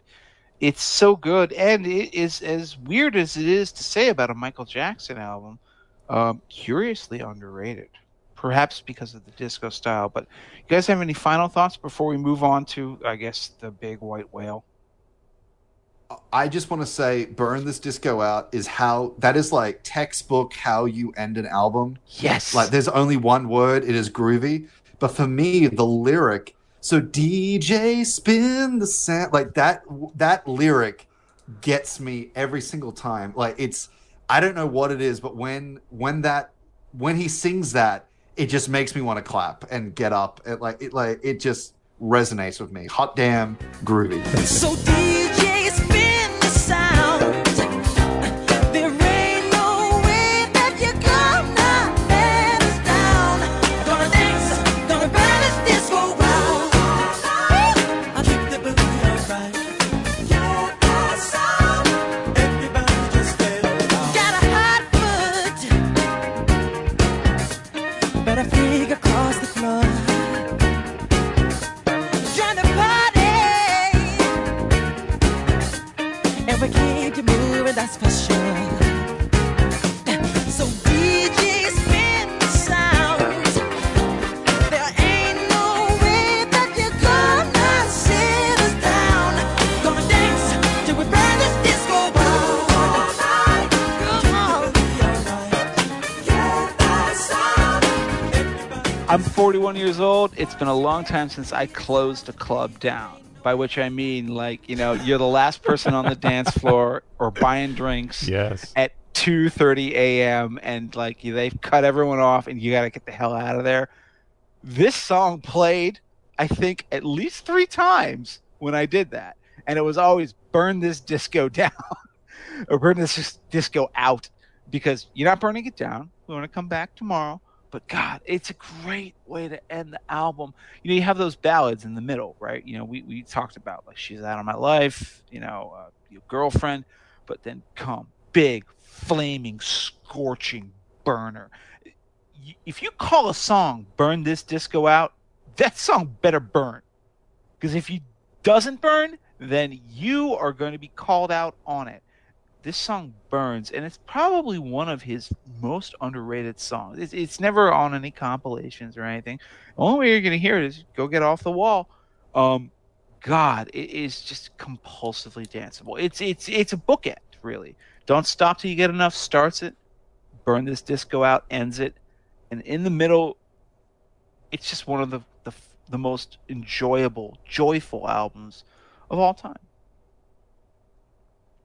That Scott? will lead us into Thriller. Boy, oh boy. It's not even a very big album. Let's go on to bad.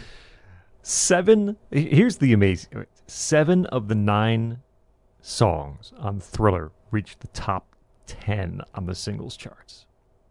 You had this album that stretched over 3 years, released in 82, number 1 through 83, number 1 through 84, not consecutively, but kept coming back. You had 33 million or so in the U.S., 65 million copies in the world. This, I mentioned, Off the Wall to me is Michael Jackson most pure.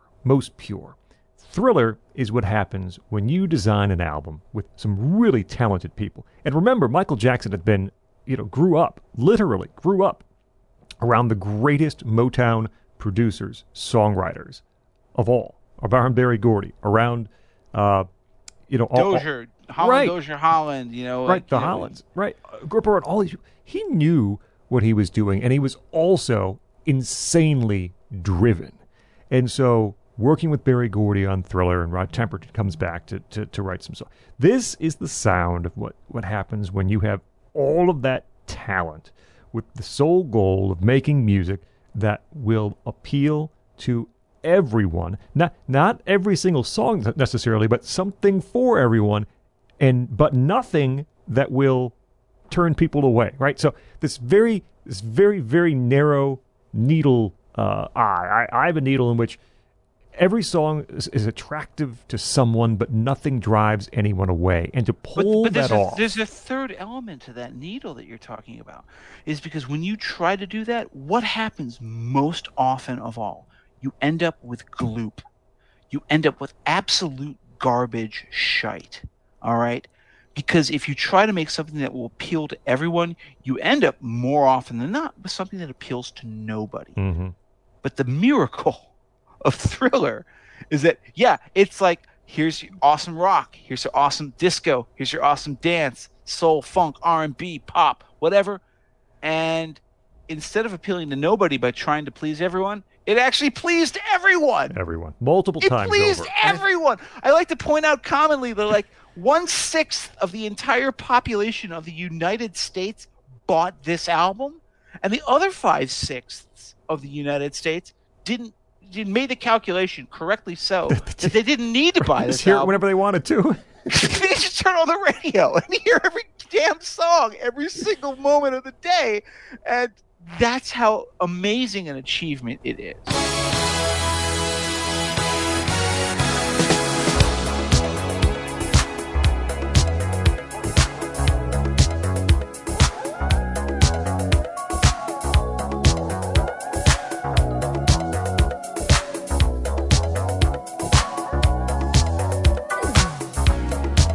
It's close to midnight. Something evil's lurking in the dark. Under the moonlight, you see a sight that almost stops your heart. You try to scream, but terror takes the sound before you make it. And you start to freeze as someone looks you right between the eyes. You're paralyzed, 'cause this is daylight night, and no one's gonna save you from the beast about to strike. You know it's daylight night. You're fighting for your life inside a killer thriller tonight. If I'm not mistaken, he doesn't even tour Thriller. He's still touring with the Jacksons at this point.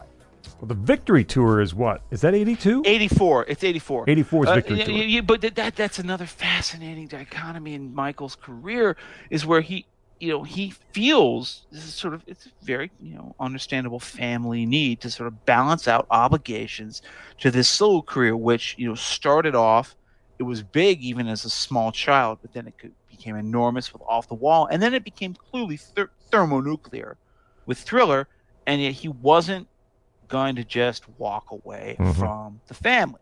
He was going to still play and perform, and do some songs. I think it was only after the 1984 tour where he finally said, all right, that's it, I'm done.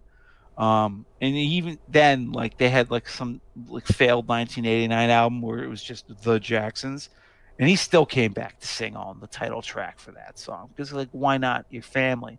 So it's actually, I have to say, it's admirable, to say that, like, the guy who's like the biggest pop star on the planet, hasn't just simply turned around and abandoned all the people who helped bring him to that point. Yeah. He's going to do it. And then that's why you have these enormous gaps between albums. Off the Wall is 1979. Thriller is 1982. Bad is 1987. Yeah. Dangerous, 91. I mean, there's these presidential administration level gaps between records. Also because he's spinning off 8 singles, so you can work them for 2.5 years after the release. That's another reason. So You can sit at Neverland Ranch and get the bones of the Elephant Man and watch your singles go to number 1. I brought us into Off the Wall. Daniel, why don't you take us into some of the music here on Thriller? I mean, like you said, it's kind of just like, what can you say about Thriller that hasn't been said before? But to show a little bit of consistency, boom, want to be starting something. Like, it is just, Don't Stop Till You Get Off gets you on the dance floor and gets you moving. Want to be something. Very similar. Like, it's a shock to the nervous system with how energetic and electrifying and enjoyable that song is. Wait. You're not saying that it's a shock to the system, are you? Mick Jagger or a state of shock? A state of shock? It's like... No. It's shocking. It's shocking how good it is. Like, it really is. I'm sorry. And it's just such a weird, like, it's so weird. Like when you isolate all the different sounds that are coming into that, and it just sounds, it's you throw the whole kitchen sink in that song, like, but it still just works in so many ways. Thriller lives up to the hype in so many ways as well. And what's great is that seeing as we're getting close to Halloween, Thriller just works all year round, but it's heightened in its awesomeness at Halloween. Like, it's just so much fun. It's so good. Beat It's excellent. Billie Jean, I think for me, was like the first standout track where I got to see the depth of Michael. Particularly, it's also the first sign we have of his personal life, being accused of having a baby with this woman, which kind of shows you some of the direction of where his music will be going, with that level of intimacy, paranoia, fandom, stardom, media sensation. People always told me, be careful what you do. Don't go around breaking young girls' hearts. And mother always told me, be careful who you love. Be careful what you do. 'Cause the love becomes the truth. Hey, Billie Jean's not my love. She's just a girl. Thinks that I am the one. But the kid is not my son. She says I am the one, but the kid is not my son. For 40 days and for 40 nights, I was on his side. But who can stand when he's in demand? Her schemes and plans. Go and dance on the floor in a round. So take my strong advice. Just remember to always think twice. Don't think twice. She told my baby. Pretty Young Thing is a song that I didn't love at first, but it's really grown on me in recent years, particularly with its energy and its kind of its capacity to just like really invigorate, I think is great. What about you guys? Well, I actually want to throw this over to Scott before I get into my deep thoughts, but you're talking about the paranoia of a song like Billie Jean, and you know what it makes me think of? It makes me think of a song that Michael Jackson never took credit for. He didn't actually, perform under his own name, but he really basically wrote, and it's called "Somebody's Watching Me." Do you guys know this song? Rockwell, of course. Barry Gordy's Rockwell, nephew, right? son. Yes. After this is after they'd left Motown long ago, but they had the big Motown 25-year reunion. That's the famous TV show where Michael Jackson did the big moonwalking on stage, and it's just amazing visual performance. So he was just like, I guess feeling in a positive mood, and this is after Thriller, but he writes a song called "Sometimes I Feel Like Somebody's Watching Me, and I ain't got no privacy." It's exactly this, and of course you're going to hear it again later on songs on Bad and on Dangerous, and of course on History, and furthermore. But like, this is indeed the beginning of the paranoia era, and I think the reason he gave that track away to a one shot Rockwell. I mean, I don't even know who Rockwell was. Was he? I assume he's a family member of Berry Gordy, because if there's a one-shot Motown hit single, He's the son. Yeah, he's Barry Gordy's son. there you go. I didn't even know, but yeah, there you go. That's the reason. But MJ just gave it away, sings on the backing vocals, and that is that aspect of paranoia that Daniel is talking about that really starts seeping into these lyrics, starting on Thriller, but gets bigger and bigger from here on out. I'm just an average man with an average life. I work from 9 to 5. Hey, hell, I pay the price. All I want is to be left alone in my average home. But why do I always feel like I'm in the twilight zone? And I always feel like somebody's watching me, I have no privacy. oh, I always feel like somebody's watching me. Tell me, is it just a dream? When I come home at night, Thriller, I mentioned I had this on 8-track. I know essentially all these tracks intimately from even hearing them, listening to the album over and over again 37 to 38 years ago. And you know all of them, too. You just do. One of the weird things about Thriller is, arguably, the worst songs on the album are sequenced 2 and 3. I don't love Baby Be Mine, which is a Temperton song, which is the second track, and then The Girl Is Mine, which Jeff will defend here momentarily, is the third song on the record. So you open up with Wanna Be Starting Something, which we'll come back to in a second, but then maybe the two, not to say worst, they're all good, but the least quality songs on the album back to back, and yet it all still works because after that you have, all killer, no filler the rest of the way. Billie Jean is such a consequential track. Tom Brian, who we've mentioned a time or two, writes the number ones over at Stereo Gum, and it's essentially essays on each number one song in Billboard history. And he literally breaks the history of music down into pre-Billie Jean and post-Billie Jean.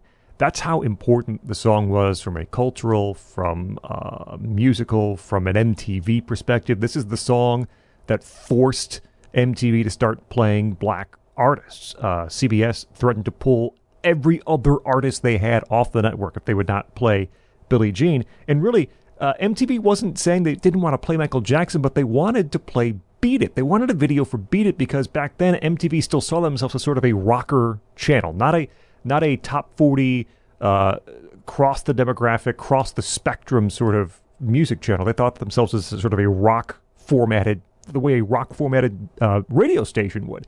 So they said, give us Beat It. That's the one we want. And they refused. They made them play Billie Jean. And that's the video, as Jeff alluded to earlier, the squares, the light up squares on the sidewalk. And it's a killer song, right? Putting aside the video. But again, the paranoia, the victimhood, that all begins to pop up here on a song like Billie Jean. What a great bass line, of course. It's the same guy who played the bass on Don't Stop Till You Get Enough, Louis Johnson. It's also the same bass line on I Can't Go For That, No Can Do by Very Hall close. & Oates. Although Daryl Hall did not do anything about that. So. Oh, it's a really kind of fun story where like they finally met backstage at one of these like rock music award shows, and MJ actually came up to Daryl Hall and was like, yeah, I didn't realize it at the time, but I sort of stole that bass line from you guys. And then Daryl Hall was like, listen, man, no problem, no harm, no foul. I've done it myself 100 times too, which is the way that music works. Like everyone, the geniuses are magpies who can repurpose something. I Can't Go For That is a fantastic #1 hit single from 1981. But Billie Jean is the better song. There's just no question about it now. I really like Human Nature, which is actually written by a couple of the guys in Toto. Maybe you wouldn't expect that, but... The couple of guys in Toto who played the guitar on Beat It. Right, Steve Lukather. Which I'm going to ask you, Scott, to just simply repeat what you talked about when we discussed on our most recent Patreon episode, I believe. Yes. About great guest appearances. Because I think you summed it up as well as anyone can do. So let's, for those who don't pay the money that they should be paying, we give it away for free. Just recreate what you said about it, because I think that basically covers the amazing Eddie Van Halen appearance, and also the fact that it's actually Toto who are playing those big guitar riffs. Right. The riff you remember mostly from Beat It. Da-na-na-na-na, da-na-na. That's Steve Lukather from Toto, and Eddie Van Halen comes in and plays the solo. But Beat It is clearly the attempt, it's the rock attempt. It's the one that MTV wanted, right? It's Berry Gordy actually, not Berry Gordy, sorry. Quincy Jones said, write a song like My Sharona. That was the assignment he gave. And I wouldn't say that Beat It sounds a whole lot like My Sharona, but it certainly has weaved its way into our consciousness the same way. They needed someone to sort of flesh out that solo part. And the story goes that Quincy Jones calls Eddie Van Halen, who hangs up on him twice, thinking it's a prank, it's a joke. The third time they finally talk about having him come play on this song. And Eddie's actually into it. Eddie wants to do it. And most importantly, he did it because, or for one of the big reasons, the rest of the band, I guess, was on vacation or he was not around the rest of the band. He knew he was not going to take any crap from David Lee Roth or Michael Anthony about, what are you doing playing on, Michael Jackson track? he thought it was cool. And so they Yeah. they send him the Beat It track, and Eddie Van Halen takes it upon himself to essentially rearrange the song. It's arguable he probably deserved a songwriting credit, a portion of a songwriting credit at Beat It for the work he did to sort of maneuver around what was already there and position his solo where it was.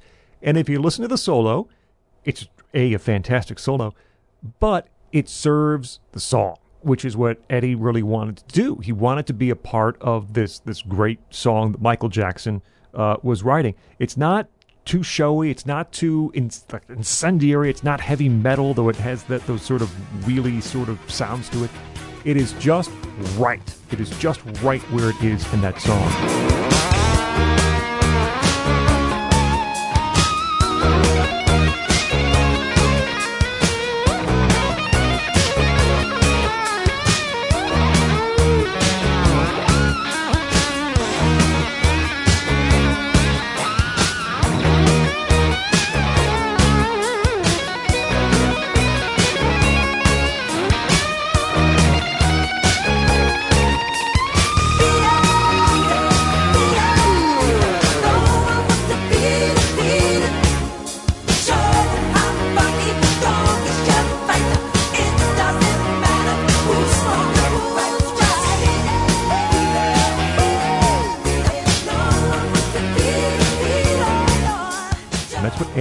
Eddie Van Halen did for Beat It. And again, we can't talk about this without talking about the visual, the West Side Story, gang street fight, Michael Jackson silhouetted in the hallway of his hotel, Michael Jackson putting his leg up on the pool table in the at the bar. I mean, that Beat It video is so it's just so ingrained in people's minds. And of course, the way that they do that knife fight where you strap hands together, and I think Tom may have written this, but the guy with the knife in his left hand, isn't he at some like extreme disadvantage, right? If he's right-handed, he's got a knife Maybe fight he's with a his left left-hander. I don't know how that works.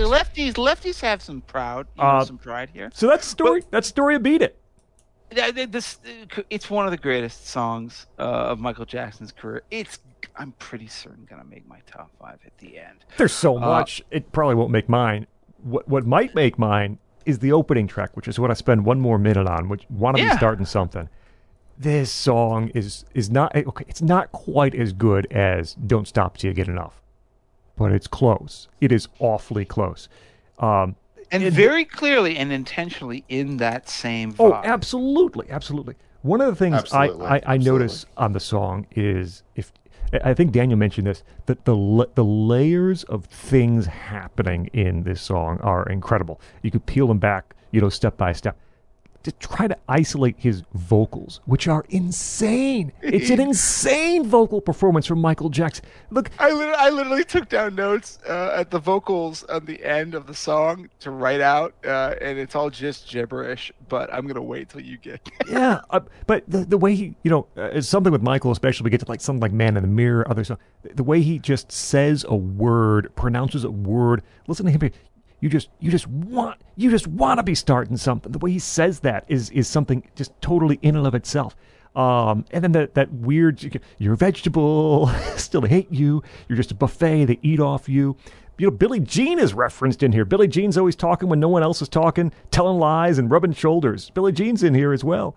But that drum machine percussion, the way that weaves in and out of each other. This is one of my favorite Michael Jackson songs. It's not quite as good as Don't Stop Till You Get Enough, but it is really close. And that end part that Jeff's talking about, the Mama Say, Mama Sa, Mama Pusa. Right. I think I actually had merged that portion with the part of Lionel Richie's All Night Long, which is complete gibberish. But I Tomboli de se de boya. Yeah, jumbo. Way to party. Oh, we going. Yeah. Clearly Lionel Richie just sort of ripped that off. That the idea of doing something like that for All Night Long, which was only a year or two after the fact. But both those things sound very similar in my mind. But Want to Be Starting Something, that's going to make my top 5.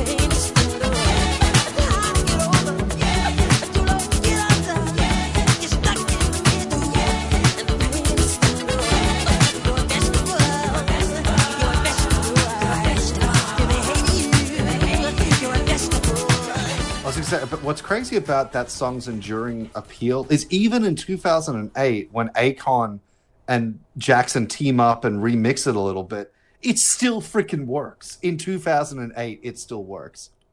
Okay. I have literally 2 words written in my notes here, and it's beautiful gibberish. Mama say, mama sa, mama pusa. It doesn't mean a thing. It doesn't have to mean a thing. It is, again, music that is literally written and intended to get you out on the dance floor. So now that we've gotten you all high and happy and dancing, I'm going to bring you all down by explaining why I still like The Girl Is Mine. Boo. Yeah, nobody likes it apparently except me. It's not great. I'm not saying it's not going to make my top 5. Okay? It's not the best song on the album by any means. I love that chorus, and I just don't care. Okay, there's one thing I could remove from it, which is the stupid dialogue track at the end, where like You could remove almost all of Michael Jackson's dialogue tracks from his songs and come away with better. God. So yeah, dialogue tracks way down a lot of Jackson's discography. Well, some of those rap like intros and middle bits and like dangerous. I have to say, I will argue for keeping. But yes, The Girl Is Mine is silly at the end, but the build up to the chorus is genuinely good. Now, is it the best Paul McCartney, Michael Jackson collaboration that has ever been? No. Say, which is on a McCartney album called Pipes of Peace, which is otherwise bad. That's the better song because it actually gives Michael like a chance to just like shine, go throw his voice up into those high registers and just sail. The Girl Is Mine has got a really nice chorus, and I think it's fascinating to me. Fascinating as it's just sort of an aspect of commercial calculation. What was the first song released from Thriller? You would never have guessed it. It wasn't the title track. It wasn't Beat It. It wasn't Billie Jean. It wasn't Human Nature or Pretty Young Thing or Wanna Be Startin' Something. Nope. The first single from Thriller was The Girl Is Mine. Why? Because this was a dude who had a mind to conquer the world. I love you more than he. Take you anywhere. But I love you endlessly. Love it we will share. So come and go with me to one town. But we both cannot have, so it's one or the other. And one day you discover that she's my girl forever. Don't fill your hopes to be let down, 'cause I really feel it's time. I know she tell you I'm the one for her, 'cause she said I blow her mind. The girl is mine. The doggone girl is mine. Don't waste your time, Because the doggone girl is mine. She's mine. Softening the market. Exactly. You're gonna put me and Mr. Beetle on a big, happy, fun song, and if you don't like it, I dare you to not. I'm fascinated. Like, why didn't they release Beat It first, or Thriller, or Billie Jean? Nope, they went with The Girl Is Mine. I will say one good thing about The Girl Is Mine. That is, it is grammatically correct when it says, I love you more than he. That's correct. And I'm not sure if it's because there were sticklers for grammar or if it needed a rhyme, because I think the rhyme is like eternally or something. Yes, it needed an E word that's there. the reason. But it's grammatically correct, so I do all respect, for saying I love you more than he. That's the right way to go about things. Do I need to mention that we're essentially done and haven't mentioned a little song called Thriller on this album? I know we talked about it a bit. I mentioned it. Well, a little. Well, I've been too busy turning into a werewolf during the podcast to really kind of notice it. Here's what I'll just say about Thriller, in that I was interested in going back and trying to separate it completely as much as possible from the video, which I don't know if I ever did explicitly. And, it still works. It's still a fantastic song. That bass line is so good. It works apart from the video. That Vincent Price section is we could have had Vincent Price on the last episode, Jeff. The best guest appearances on. Yeah, we could. Could have had Vincent Price as he does that voiceover at the tail end. That is one spoken word to leave on a song. Like weird move, right? Like that's like when you're no longer playing for the R&B market or the pop market or the soul market. You're just doing like crazy, fun, weird shit. Frankly, why are you gonna get like horror movie spooky Vincent Price to like do a voiceover in the middle? This is like Thriller is like 6 minutes long or something like that. Yep. It's like somewhere like 4 minutes through, all of a sudden, like this guy who's been in B-movie horror films. I guess he was also like, he got like later fame and some other stuff, but like, why? Who knows why? It works. And of course, you're right. It's so hard to like, extricate it from my images of dancing zombies, right? Like I always think of that, and it is so Halloween.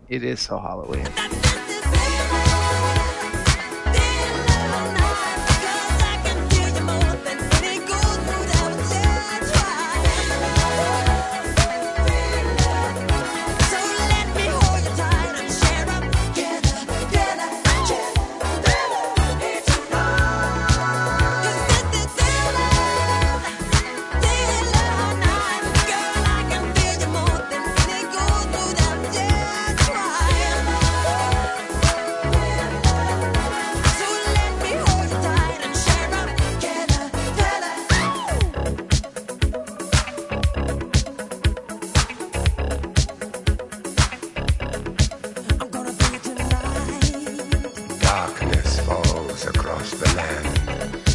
The midnight hour is close at hand. Creatures crawl in search of blood to terrorize your neighborhood. And whosoever shall be found without the soul for getting down must stand and face the hounds of hell and rot inside a corpse's shell.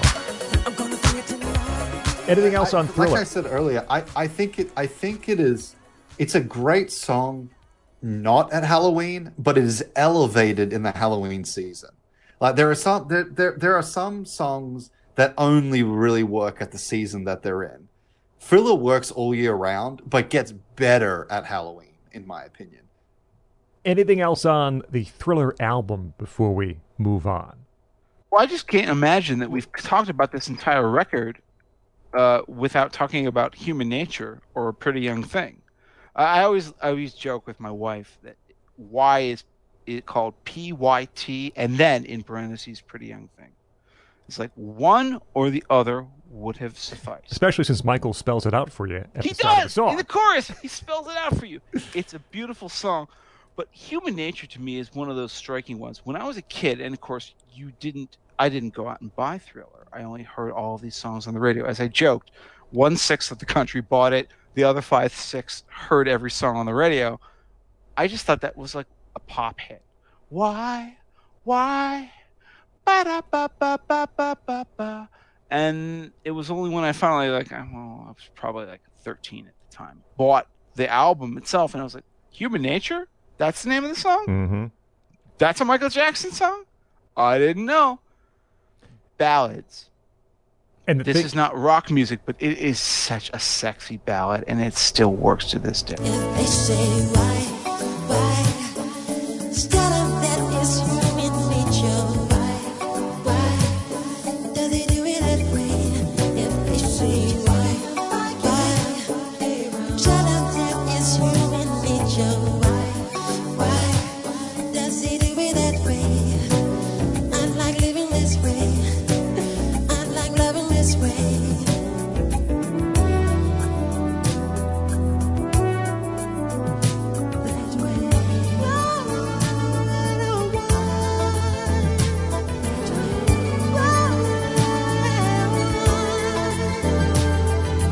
I have really vivid memories to hearing the song, and I think, I have no way to confirm this at this point, of course, I think it's because, going back to the 8-track, as soon as Thriller ends, if you jump to the 4th track of the 8-track, I think you're right smack dab in the middle of Human Nature. So I would do that. I'd listen to Thriller and then jump over to Human Nature. So I have very vivid memories of hearing Human Nature via 8-track when I was very young. I guess for me, like coming from an historian's perspective, it is still hard to, like, I've read Jackson biographies, I've watched Jackson documentaries, I've seen, Stranger Things and other ways. Like, it is still hard from my perspective to fully fathom the godlike, monster titan hit this thing was. It still boggles my brain to wrap my head around just how ginormous of a hit, like how much this album fundamentally changed everything about music. It will never happen again. I mean, and that's just almost a pedestrian observation. You're never going to have an album again that was at number one in the charts for an entire calendar year, basically.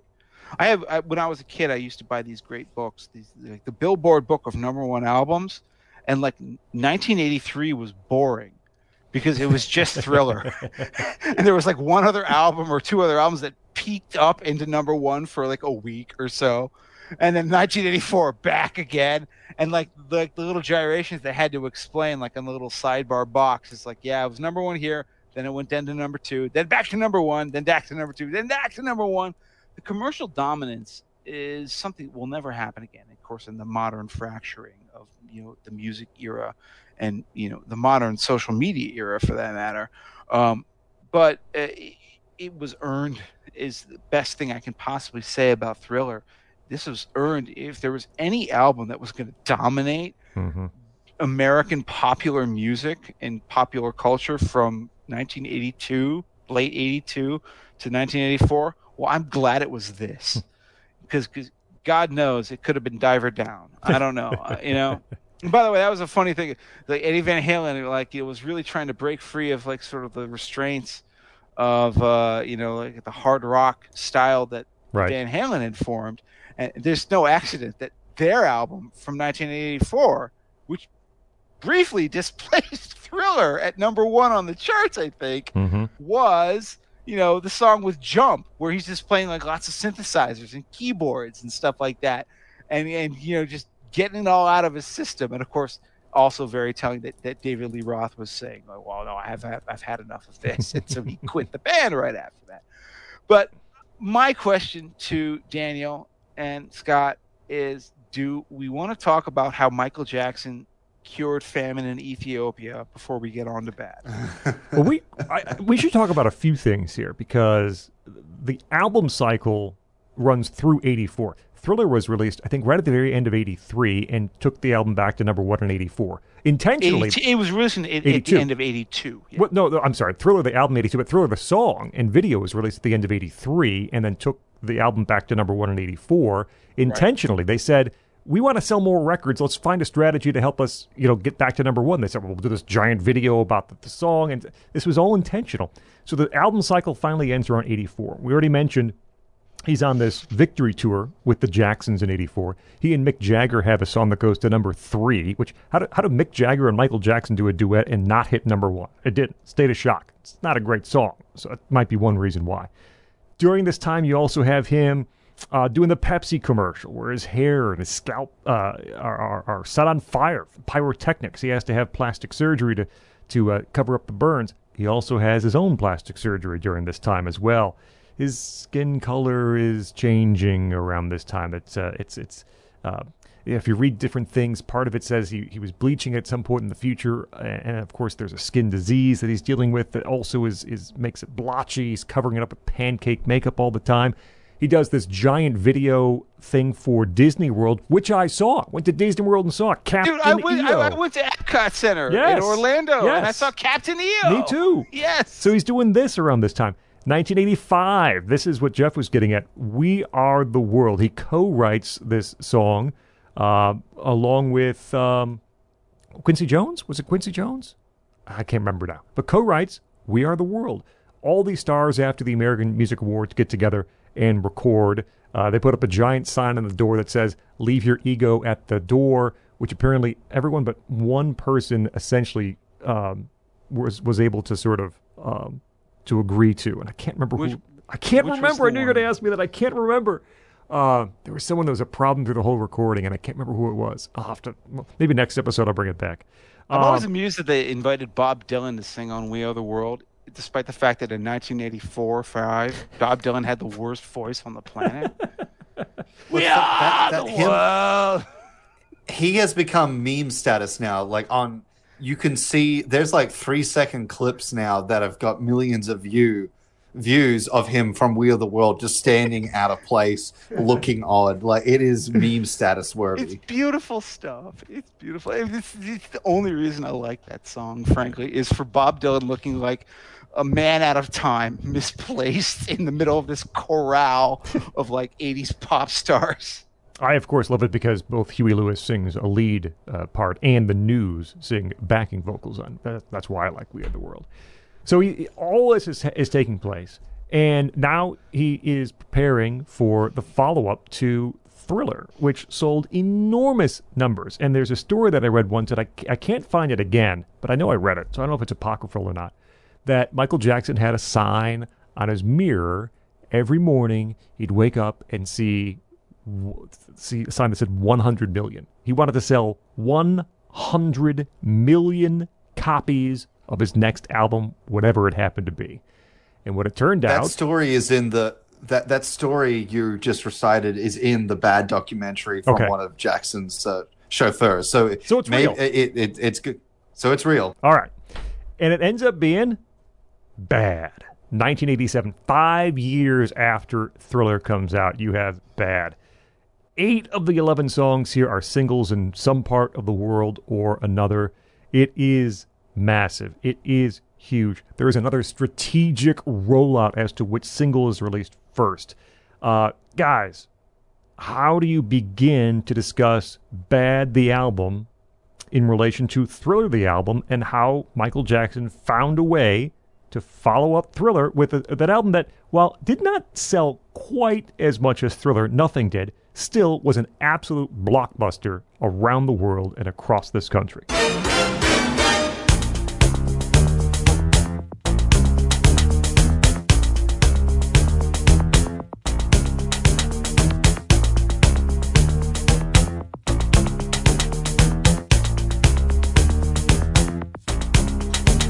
Your word is mine, won't take you right. Just show your face, broad daylight. I'm telling you on how I feel. Gonna hurt your mind, don't you dare. Jump on, get on me. Alright, I'm giving you on count 3. Just show your stuff, or let it be. I'm telling you, just watch your mouth. I know your game, what you're about. When they say the sky's the limit, and to me this may too. But my friend, you have seen nothing. There's a way to argue, because I'm bad, jump on. You know I'm bad, you know it. You know I'm bad, jump on. You know, and the whole world has to answer right now, just to tell you once again who's bad. I'll just easily start by saying that Bad to me is an album where there are several songs on it that are just absolute, like, out of the ballpark level home runs. Like, 5. I mean, you think of the title track, you think of like The Way You Make Me Feel, Dirty Diana, Leave Me Alone, Smooth Criminal, etc. Just absolute giant, massive tracks. And then the rest of the songs on this album are like watching Bugs Bunny strike out the Gas House Gorillas in that famous, Looney Tunes short where like they whiff 3 times before the ball has gone past because he's throwing them in a slow pitch.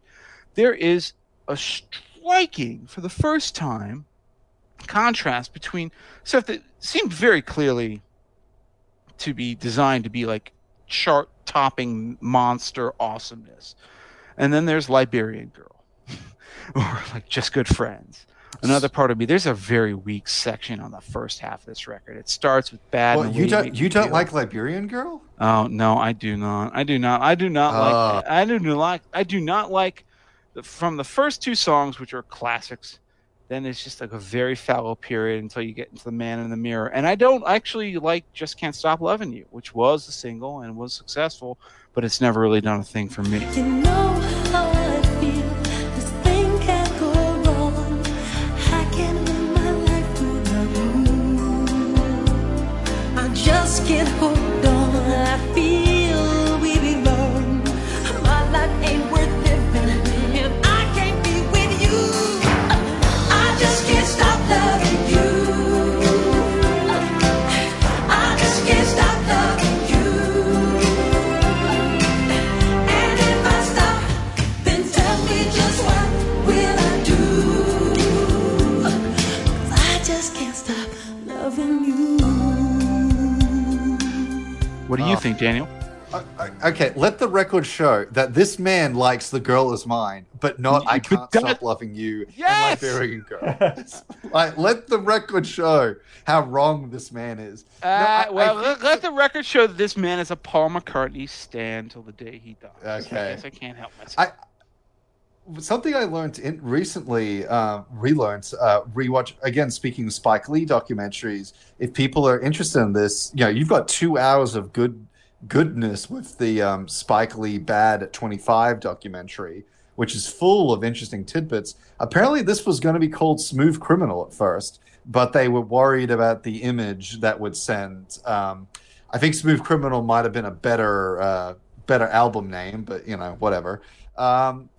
I would say we talked a little bit this on our pre-game chat. Definitely, Off the Wall has that kind of raw creativity that comes together to make that album. And Thriller is definitely a lot more, there is a kind of clinicalness to it, to like trying to make a monster hit out of Thriller. Bad, I think you get like a laboratory science team in together. And what's interesting is learning that there were multiple teams who were competing with one another, trying to outdo one another. And I think, again, it kind of goes with what you were saying before about there's just so many monster hits on this damn thing. I think it is a little bit incohesive at times because they're all it lacks a consistency, I think. They're all trying to hit home runs. For me, like, Bad is great. The Way You Make Me Feel is fantastic. I love Liberian Girl. Man in the Mirror, I think it hits me. When I'm in the mood for Man in the Mirror, it hits me.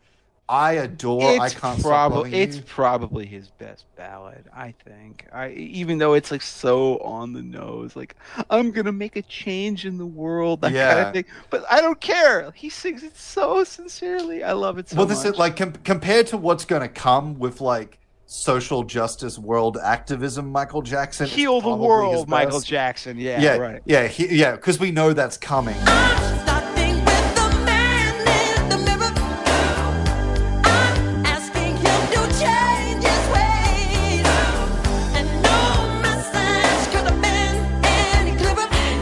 Wanna make the world a better place? Take a look at yourself and make a change. I'm starting with the man in the mirror. I'm asking him to change his ways. And no message could have been any clearer. If you wanna make the world a better place, take a look at yourself and make that change. I'm starting with the man in the mirror.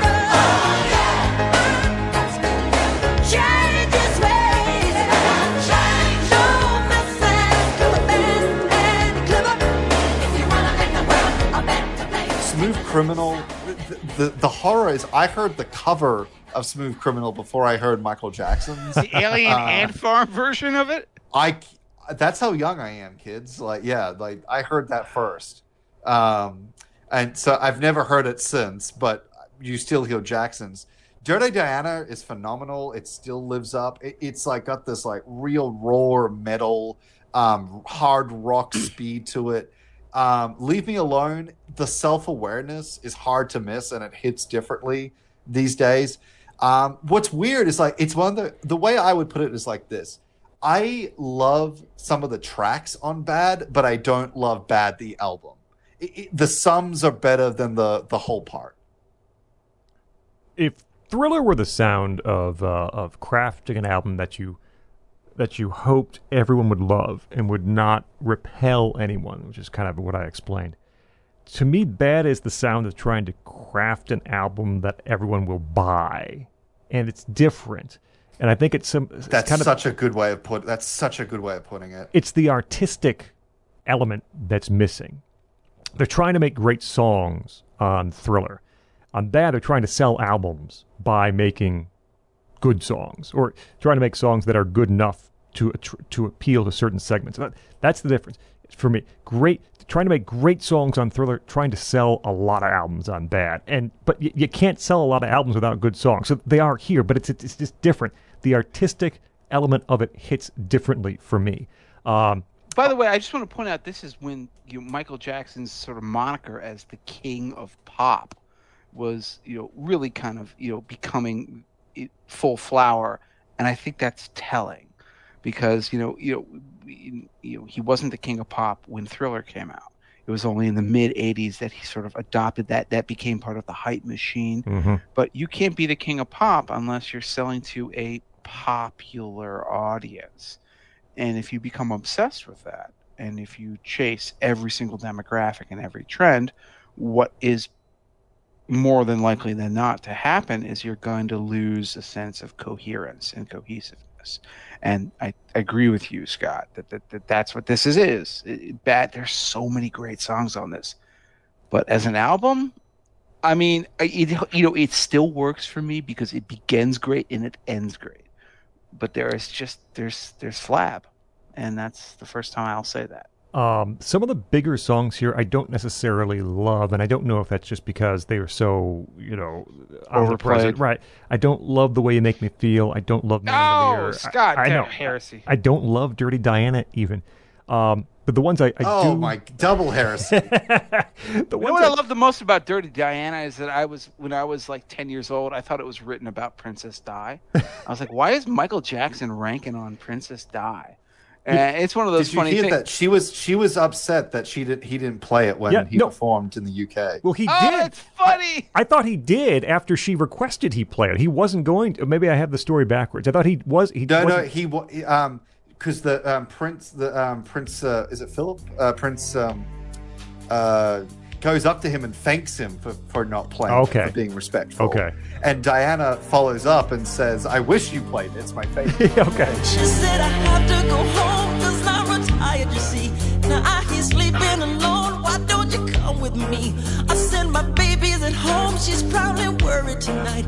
I didn't call on the phone to say that I'm alright.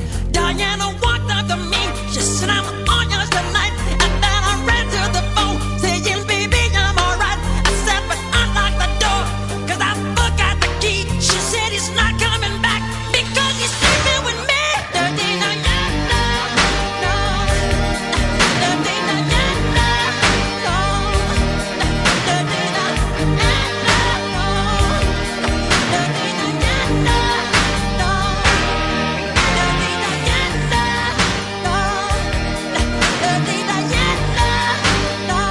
One of those generational things, because you talk about generations in terms of naming.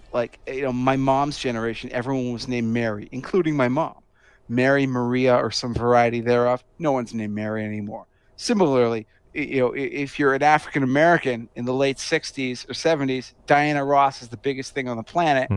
Everyone's named Diana, but nobody. And I literally went through like elementary school, kindergarten, middle school. I never met a single person named Diana. So who is the only Diana that Michael could have been referring to? Well, it's that hussy Princess Di. On Bad, first track on the album, the second number one song on this album. There are what, five total number ones here.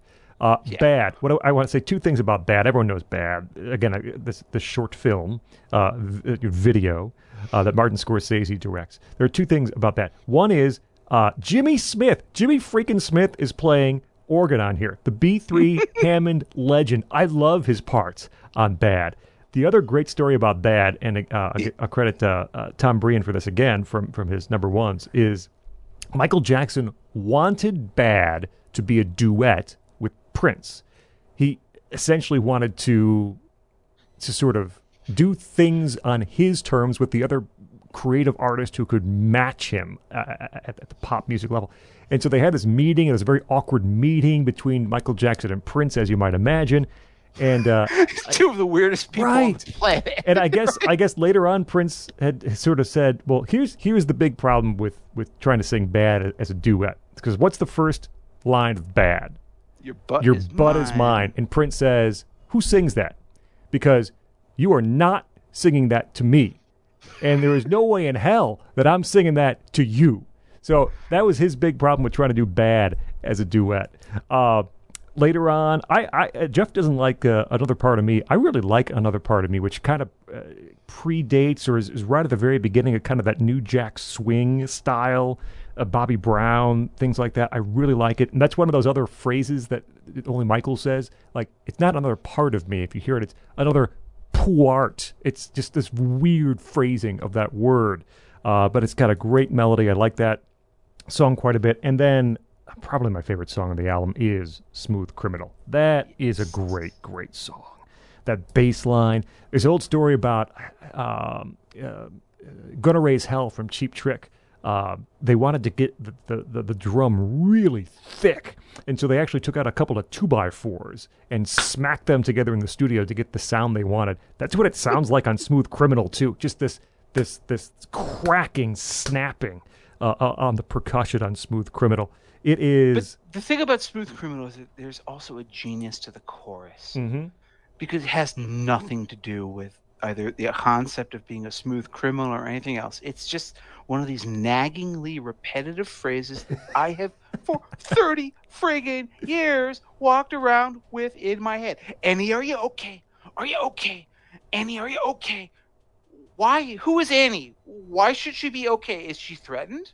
Is somebody hurting her? Has she been kidnapped? I don't know.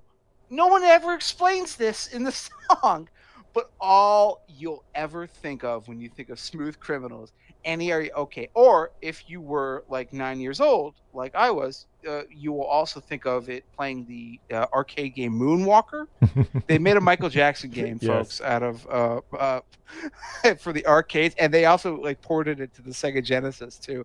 This is where Michael Jackson saves the children who have been abducted, and like it's of course. The music is all set to Michael Jackson songs, but one of the most ever-present ones is Smooth Criminal. And I just don't know, Annie, are you okay? As I'm like kicking thugs and saving children is one of those images that will never be erased from my mind.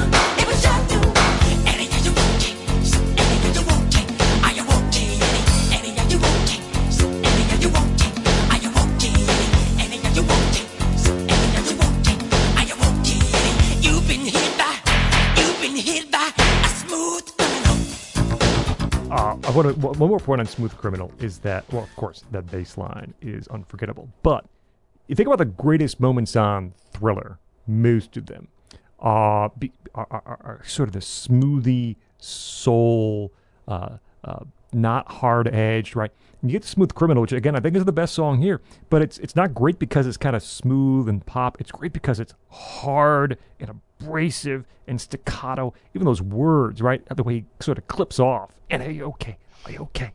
And the percussion just cuts through everything on that song. It's a different style of writing, which is going to continue very much so, I think, on the next Michael Jackson album, 4 years after this? It's very hard for me to choose, but it could be his best ever song, Smooth Criminal. Also, by the way, I want to point out that this is the great birth of everyone's favorite Michael Jackson phrase, Shamo! And here's a trivia question. How many songs on Bad does the phrase Shamo appear on? Does anyone know? One. I'm No, that is incorrect. 3. 3 is the answer. It that appears was on Smooth Criminal. Yes, I did not know. It appears on Smooth Criminal. It appears on Bad, and I'm pretty sure it's on Dirty Diana as well. And of course, it means nothing. It's just sounds. It's phonemes. Shamo. It's like almost amazing that he could get away with just like throwing in this big emphasized word. It's not like like a little hiccup in the background. It's I'm bad, Shamo. Right? It's there, and you are just left to guess what the hell it might mean. And of course, the answer is it means nothing, but it sounds cool.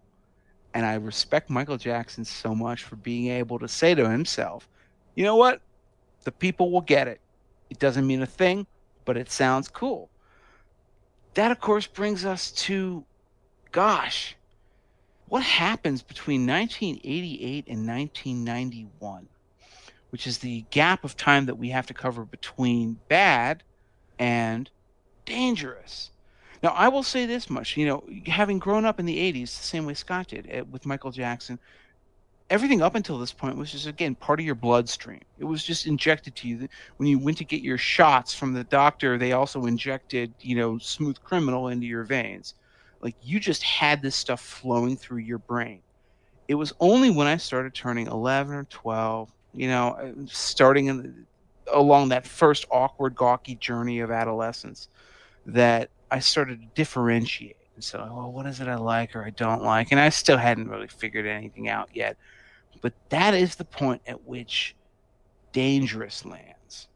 And the funny thing is that is the first point at which I began to think to myself, I don't know, I think he's kind of losing it for me. And that isn't really a commentary on the quality of the music, but as a sort of a personal recollection, that's the moment where I remember thinking there were 3 or 4 songs on this album that you would hear on the radio every day that I loved. And I'm not going to lie, Black or White, fantastic song to this day. Jam, I love it. Dude, I made fun of it like 3 times already before we got to this point. I kind of like Heal the World. Oh. All right. I know it makes you want to literally stuff an ostrich feather down your throat and vomit, right? But there's something about it. I don't know. Maybe I liked Free Willy. I don't know. But the point is that this is where there is a second big change in the Michael Jackson discography. So who wants to tackle Dangerous? Daniel, I know this is one of your favorites. Lead us off here. Yeah, so Dangerous comes out 1991. For my money, I think it is easily the best cover art. Just going to throw that out there in terms of appreciating Jackson's cover art. From what I understand, and you've already alluded to it before, Jeff, this album on its debut is quite divisive, if I could pronounce it. It is quite divisive, mixed reviews. What's interesting, from what I understand, is there's been a bit of a reappraisal of it in recent years. Particularly, Kanye West seems to be a real champion of it, which is quite striking. For my own money, I think what is most striking about Dangerous is I think it's mature. I think it's romantic. I think it's got a sexual energy that isn't on the previous albums. And for me, the word that captures Dangerous more than anything is confidence. I think there is a confidence to the songs being produced, written and sung, that isn't on the other on some of the earlier stuff. Jam, I think, is fantastic. Why You Want to Trip on Me? For my money, though, the showstopper of this is In the Closet. I think In the Closet, I mean, hands down, In the Closet will be in my top 5. I think this is one of the most raw. I mean, this is baby making music if I've ever heard it. It is just the way it transitions, the way it starts slow, and then like when the drums and the bass kicks in, there's something about you, baby, like that. It's just so unexpected. The way, and then it goes and the bass dropping, the remixing, the sound mixing.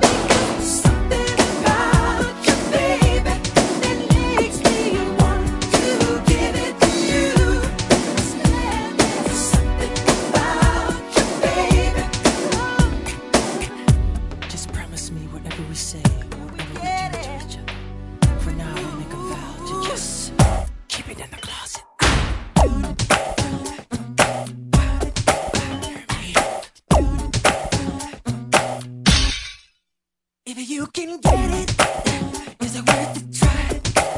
I really want it, I can't deny. It's just desire, I really love it. 'Cause if it's aching, you have to rub it. She wants to give, she wants to give it all, she wants to give it. Remember the Time, a fantastic romantic song as well. Can't Let Her Get Away. Black or White. For me, there's a real, like I was saying before about She's Out of My Life. This is when he should have sung this, maybe. Like, I feel, because of it's Michael Jackson at a kind of manhood, I think, that is just fascinating to behold. Heal the World, I agree. I'm very mixed on it. It's pretty cringy, but it's catchy. Which it's not all cringy stuff is that catchy, And Who Is It? It hits pretty hard for me. Dangerous is it's gonna be in my top. It's gonna be in my top 2, I think. Do you remember how we used to talk? No, we'd stay on the phone at night till dawn. Do you remember all the things we said? Like, I love you so I'll never let you go. Do you remember back in the spring? Every morning birds would sing. Do you remember those special times? The thoughts go on and on in the back of my mind. Remember the time we fell in love. You remember the time we first met, girl. Remember the time we fell in love. I think basically one thing that can always be said for any artist in any genre at any time in the entire 20th or 21st century is don't include a spoken word intro to your song, especially if it involves small children, which is why Heal the World is a good ballad, but it's so hard for people to get past that open, like this little kid saying, "We have to save the world," and all that crap that just makes you want to roll your eyes and click next. I will say this: my first of all, Jam is a great song, and there's just my biggest objection to Dangerous is that the drum rhythms, the beats are too generic, and they're too similar to one another.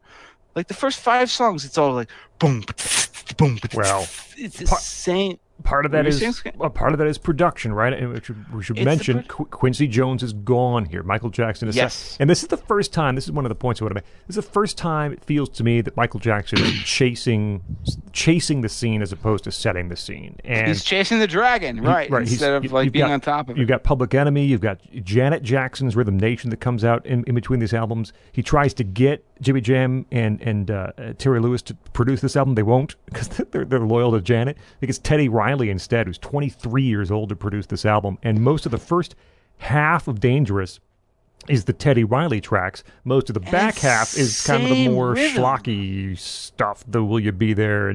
But the first half is Teddy Riley, which is why it might be a little monochromatic for Jeff. Yeah, it's exactly right. And I have to say, the best song on the album has that same kind of monochromatic beat. And, of course, that's Black or White. this is a song where, okay, Scott, you were there, I was there. My memory is that it came on after like an episode of The Simpsons on Fox, and then there was Michael Jackson looking a lot whiter than he used to be, in a sort of a Hollywood alley, like smashing cars and stuff like that, and everyone was dancing. But then the music video itself and the music still got me. I must have been like I was in middle school, maybe 11. Early, yeah, I was in middle school then. I remember going over to my friend John's house, and we would just be like dancing around like little monkeys, if you thinking about my baby, I don't care if you are black or white. And it's a very canny pop construction. That's what needs to be pointed out. It's sort of when Michael Jackson recorded "Beat It." This is a famous anecdote. He said, why did you do that? He's frank about it, and I respected him for saying this. He said, I wanted to appeal to a rock audience, but the fact of the matter is, I don't really like rock music. So, because that makes sense. He grew up in a soul and R&B background, Motown. So I wanted to come up with a rock song that I could get behind. Black and White has that famous guitar riff of. It's not rock though; it's pop, and it has that sort of almost synthetic sounding beat. But here's the funny thing about Black and White: there was an entire trend in the mid '90s that is incredibly regrettable of pop songs, not hip hop songs, but pop songs, having these little rap breaks in the middle. I don't know who the guy is who's dropping his beats down on Black and White is. But that's Heavy D, right? Yeah, I think that's Heavy D. It's the only one I've ever liked, and I still know it, man. I still know it word for word. It's not about races, just places, faces. It's where your blood comes from. It's where your space is. I seen the bright get duller. I'm not gonna spend my life being a color. And then, bam, Michael comes right back. Don't tell you agree with me when I saw you kicking dirt in my eye. That's pop masterpiece. That's pop mastery. That is the song that demonstrated that even if in my opinion at least, the album is still it's not as good as Bad or certainly as Thriller or Off the Wall. That one song, man, and maybe it is my childhood playing a role. That song will never die. I love it to death. Protection for gangs, clubs, and nations, causing grief in human relations. It's a turf war on a global scale. I'd rather hear both sides of the tale. See, it's not about races, just places, faces. Where your blood comes from is where your space is. I seen the bright get duller. I'm not gonna spend my life being a color. Tell me you agree with me when I saw you kicking dirt in my eye. You're thinking about my baby. It don't matter if you're black or white.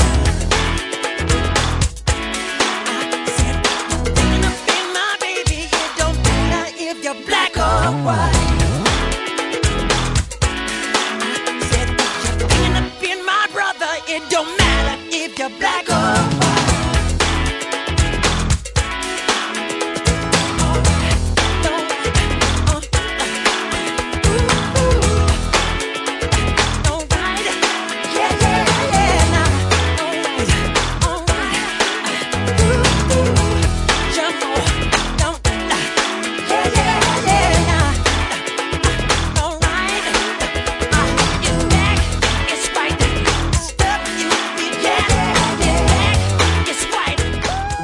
I guess maybe I have the advantage that I get to come to Dangerous as a complete product within Jackson's discography because I'm a latecomer. And because I know I got to listen to all these albums almost at once, Dangerous really stands out to me. Where you guys, being older, have the problem, oh my God, Off the Wall. Oh my God, Thriller. Oh my God, Bad. Oh, Dangerous isn't really, it doesn't live up to my expectations, where I didn't really have that. So maybe I have that advantage. What I'm really interested from your guys' perspectives, because you're in this a lot, this has been described as Jackson's blackest album as well, particularly in both the production, the style, Naomi Campbell in the music video, for example. What do you guys make of that assessment of, which is interesting because he's also quote unquote looking whiter as well as a statement. Well, not as a statement, I mean, but like the statement the album is making. I'll let Scott, throw his 2 cents in here, but I guess maybe some of the reason that I think that people describe it as his blackest album, which I think is ridiculous, off the wall. Clearly, this is his blackest album. It's straight up disco. That is urban African American disco music, right? But Dangerous is trend chasing, and this is a point that Scott just pointed out. So you get a new producer, you're going to get a hit producer, you're going to go for like what is new now, and of course, this is all set in the background. I think inevitably, I'll talk about this later, because I think I'll talk about this when we come to history. This is all set in the sort of looming tsunami of grunge that is going to wipe so much of pop away for at least temporarily, in the near time future. But yeah, I think the reason that people describe it like that is because it has like a lot of those trendy rhythm sounds. It still has Michael's vocals, and it has his melodies and his, not only his own compositions, but when he works with other songwriters or he chooses their songs, he knows quality when he sees it. But yeah, it to me says early 90s. There are ways to get there if you care enough for the living. Make a little space, make a better place, heal the world, make it a better place for you and for me and the entire human race. There are people dying. If you care enough for the living, make a better place for you and for me. Scott? Yeah, only to the extent to which he's trying to meld himself to the style of the times. And again, this is, post sort of Bobby Brown, Belle Biv DeVoe, New Jack Swing. There are more black artists that are heading to the top of the charts. Janet Jackson gets to the top of the charts. So that style is attractive to him. He knows it moves units. And this is one of those times when, yes, he has his eyes sort of toward becoming relevant in this new decade of music. Do you remember that time, Scott? I don't know if you felt the same way about it that I did. There was like a solid 3 or 4 year period there where it was Janet Jackson who was far more relevant than Michael. Absolutely. And maybe even post Dangerous. I mean, I don't know if at that time, this is really hard to say so many years later, but Janet was massive. And I don't even know about, how Dangerous sort of compares to her level of fame and popularity around that time. They had to be fairly close. After Rhythm Nation sold just a boatload of records and was still probably putting off singles around this time that Dangerous was coming out. So that's a big deal. You guys really have identified a lot of the things I wanted to talk about here about Dangerous. It's not my favorite Michael Jackson album. It is, some of the second half stuff, Will You Be There and Keep the Faith and Gone Too Soon. This is, I know Daniel's going to talk more perhaps about sort of the social aspect. There are songs here about the environment, clearly, songs here about AIDS. The first half is Teddy Riley's production, so it's a little more percussive. It's a little more dancey than the second half of things. There are a couple of tracks here I think work fairly well. One's called Give In To Me, which is... Yeah, it's an interesting angle to take. It's one that breaks away from that monochromatic rhythm section that Jeff mentioned earlier. It's different. And in the last song on the album, which is the title track, Michael's sort of whispering these spoken, not spoken word, but sort of whispering these spoken vocals, using he's done this, right? Using his breathing as a percussive instrument on that track. I really like that too. Lust is strange in humanity. This girl was persuasive. This girl I could not trust. The girl was bad. The girl was dangerous. I never knew, but I was living in vain. She called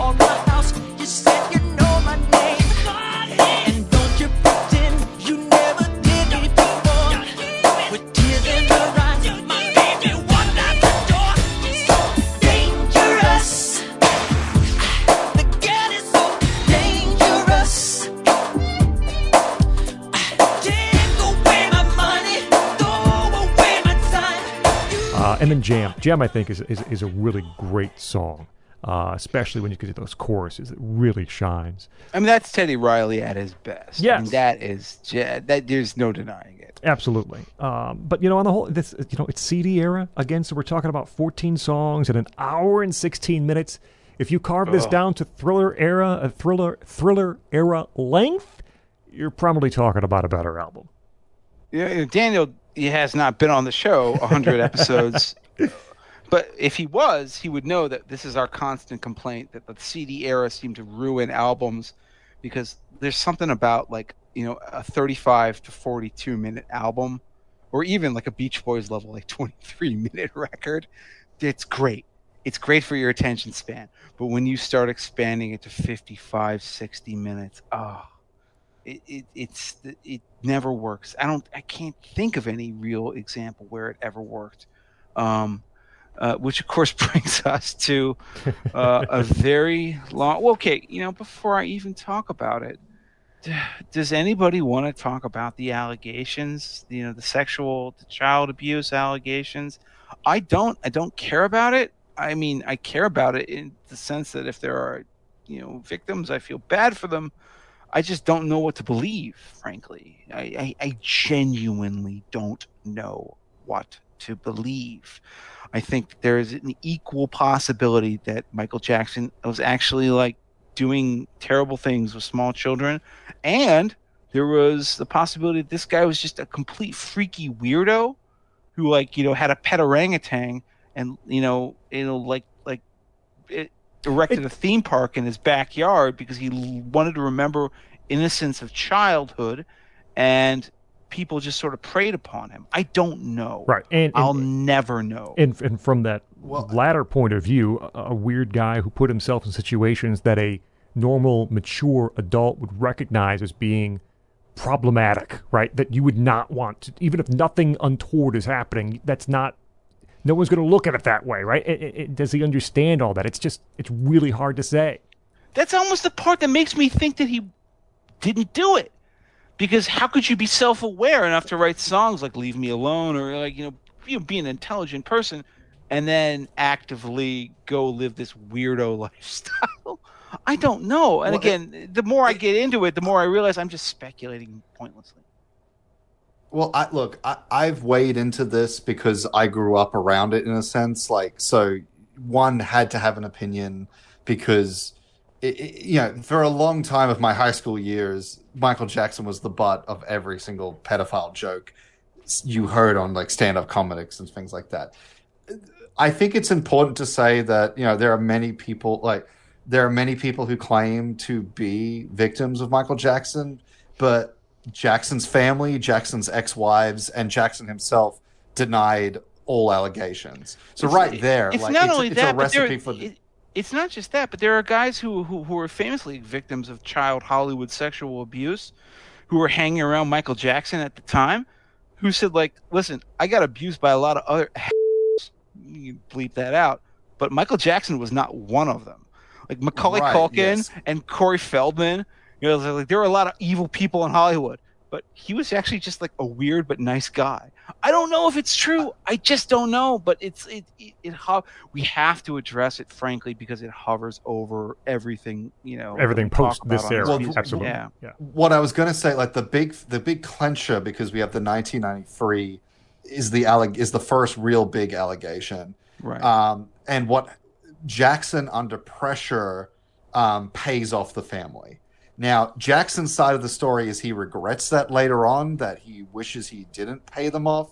But basically, he under legal counsel from the record label, he was told, throw money at the problem and it will go away. It never does, etc. It's an incredibly common legal approach from a lawyer. I know how it works. Yeah. But having said that, though, as we've danced around, it will Wacko Jacko, with him changing plastic surgery, sleeping in glass tanks, Monkey, Neverland, like, that's been up in the air and definitely tinges his career. This will fundamentally change his career. I think it's impossible to ignore that. It is, because it not only changes his public perception, but it changes the nature of his music. Oh, absolutely. And I think for me, it changes it most clearly in the next album, or is it a greatest hit set? But this is the moment where I remember, I have a crystal clear memory of walking through Borders. Remember Borders books? Yeah, that Borders was a is thing great. back at the time. Yes. Yeah, Borders is great. Borders was great. Borders was great. It does not exist anymore, but I remember when I was, it must have been 95, I guess it was like freshman, sophomore year of high school. It wasn't an album. It wasn't a greatest hits collection. It wasn't a box set. It was all three. It was history, past, present, and future. And arrogant as he was, he called it book one. Never call something part one if it's a greatest hits. Never do it. Never do it. It never works out. There's never a part two. There is never a part two unless you're the Eagles. There is never a part two. And the funniest thing about it is that I was like I must have been 14, 15 years old at the time. And even then I looked at that cover, and it was like a long box set at that time. There's like a metal statue of Michael Jackson, and he's wearing like bandoleros around his shoulders with like bullets, with epaulets, like he's the military garb. And I was just like, this is try hard. It's like, this is a guy who's losing his image, and he's losing his grip, and he's losing his edge. He's losing his edge, like LCD sound system, right? And that is the impression I get from it. If you are not confident enough in your newest album that you feel the need to release greatest hits alongside with it, that's a bad sign. So everyone knows the first disc of this record because it's just stuff we've talked about already. But what about the second disc of History, which is his 9th record, but is weird and also just clearly bearing the scars of his tabloid whippings? It is really difficult to judge the music on this new this new CD of music with History, because it is so focused on the scandals. It is so focused on settling scores the way he sees them. It is so focused on calling out the media in just about every single song. The scandals permeate all the corners of this album of new music. This time around, he talks about falsely accused me. DS is clearly an attack on the district attorney who brought the case against him in that 1993 case. He's got a song about everyone wants. There's a song called Tabloid Junkie. Tabloid Junkies. You don't need to explain it. The title says everything. Song called Money. Other people want to get a hold of his money. Tabloid Junkie utilizes audio from news media, literally from the news talking about him as well. Like it actually copies and pastes it. Yeah. There's You Are Not Alone, a song written by R. Kelly and sung by Michael Jackson, which could be a dissertation written about it. R. Kelly, who would later... Yeah. I think that was like 2 days ago, he just got sentenced to prison for like, oh, jeez. There are two songs I'll highlight here and then turn things over. One is Scream. This was the lead single. This is a duet with Janet Jackson, although by this point their voices sound nearly identical.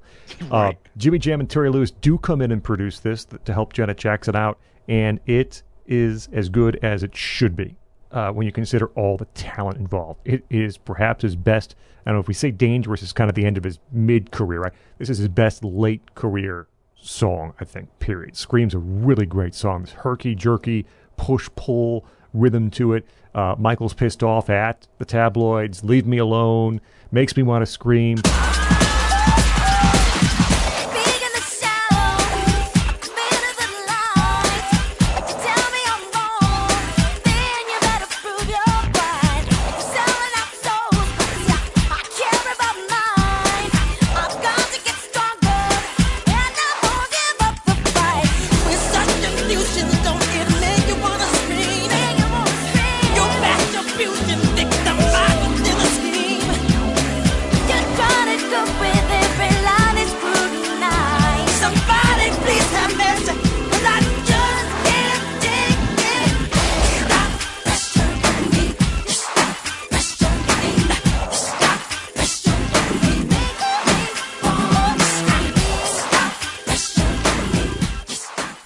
profanity.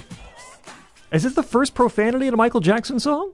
When he says stop? Yeah, I mean, I think it is. And then he follows it up with a unintentional racial slur next to the song. Right, which is the other one I want to talk about because They Don't Care About Us is the next song where he's got Jewish slurs in the lyrics. Jumi Sumi, right? Right, Yeah, that's the line. Hit me, kick me, but you'll never get me.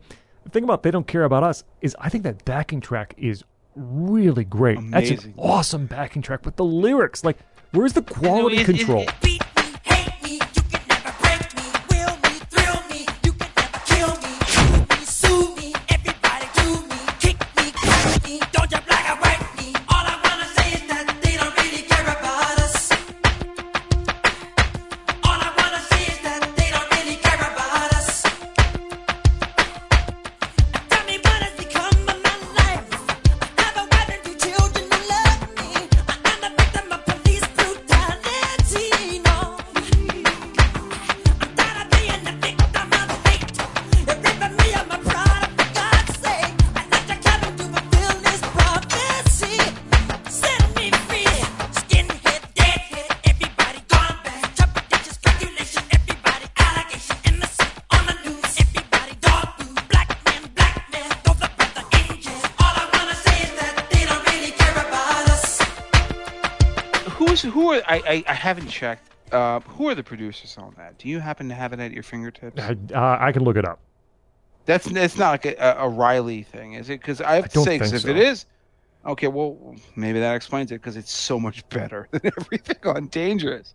That is just a massive wallop to the head level, skull thumping rhythm track. And- Michael Jackson is listed as producer for They Don't Care About Us. Huh. Well, there you go. Again, this is all very personal music, and that, of course, infects it and maybe poisons it in some way. I'm just I going think to point out. History's the only one he produces by himself, if I'm not Yeah, mistaken. well, then there you go.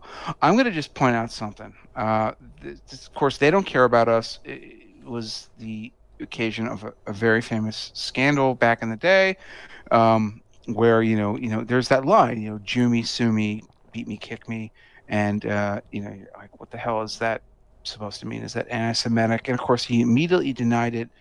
I'm going to just be upfront with you folks. I have family that comes from India. My entire mother's side of the family comes from India, and the phrase "Jew you," don't Jew me down, like it or not, in the 50s, 60s, and 70s was very common parlance. And I'm sure it was common parlance, in Gary, Indiana as well. All right. And what does it mean? It means, basically don't be a cheapskate. Don't nickel and dime me. Don't be bad to me. There's nothing good about that. I'm just telling you, that's the way people spoke back then. And that is almost 100% certainly where that line came from. Just like, stuff he heard in his childhood living in Indiana, because that was common phraseology back then. So of course he had to do a lot of back and fill, because Michael Jackson was not an anti-Semite. He's not a racist or anything like that. He's just pulling slang out of the back of his mind, language that he knew. He really should have gotten someone to reread those lyrics before he did it, because that is, at the time, if you were growing up in Indiana in the 50s, 60s, or 70s, nobody would have batted an eyelash. In 1995, no, and certainly from that point onwards. And it's one of those shames. It's when we did our Guns N' Roses episode, Scott, I talked about how 1 in a million, which is actually worse, far worse, because it's intentionally racist. Right. Like Axl Rose could have said, I was just playing a character, but he was just like, no, this is the way I believe. He was just like a jerk. He's just a racist bastard. But that's a beautiful, musical, song. The recording is great. The melody is great. I love it. And then those words ruin it for me. They Don't Care About Us has that little blemish on it that it's always going to stick to it. And I actually want to speak. By the way, Axl Rose, also from Indiana, I might point out. Indiana has this sort of interesting phenomenon of spawning these pop stars who do these things. They Don't Care About Us. I think it's far more a case of just overheard slang from childhood, and he never should have put it in the song, and it never should have passed whatever sort of checkers or people they had in quality control. Yeah, that is an issue for me. But it's just, again, it's like one of those things you just can't avoid addressing. So I struggle with this album because it's the only Michael Jackson album my parents owned, and we would only listen to the first CD, as you can imagine. Very rarely did they listen to the second half. Scream, I think, is great as well. Stranger in Moscow does resonate with me as a kind of a slow burn. That's the best song on the album. That's the best song on the album by far, in my opinion. Fear abandoning my fame. Armageddon cut the brain. KGB was stalking me. Take my name, but doesn't let me be. Then a bigger boy called my name. Happy days will drown the pain. On and on and on it came and rained. Take my name, but doesn't let me. How does it feel? How does it feel? How does it feel? How does it feel? How does it feel now? How does it feel? How does it feel?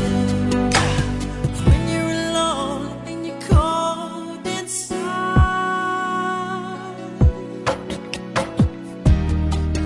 You Are Not Alone does pull at my heartstrings. I get, Jackson's ability to weave together romantic power ballads is good. Now, in terms of paranoid, angry, pissed off at the world Michael Jackson, I actually think Tabloid Junkie is better than Leave Me Alone. There's a rawness of Tabloid Junkie, particularly towards the climax, but when he's like building and building and building, and like the glass shatters. I think it's very effective. I think it's very raw, and yeah, I think it's the best of paranoid, angry Michael Jackson.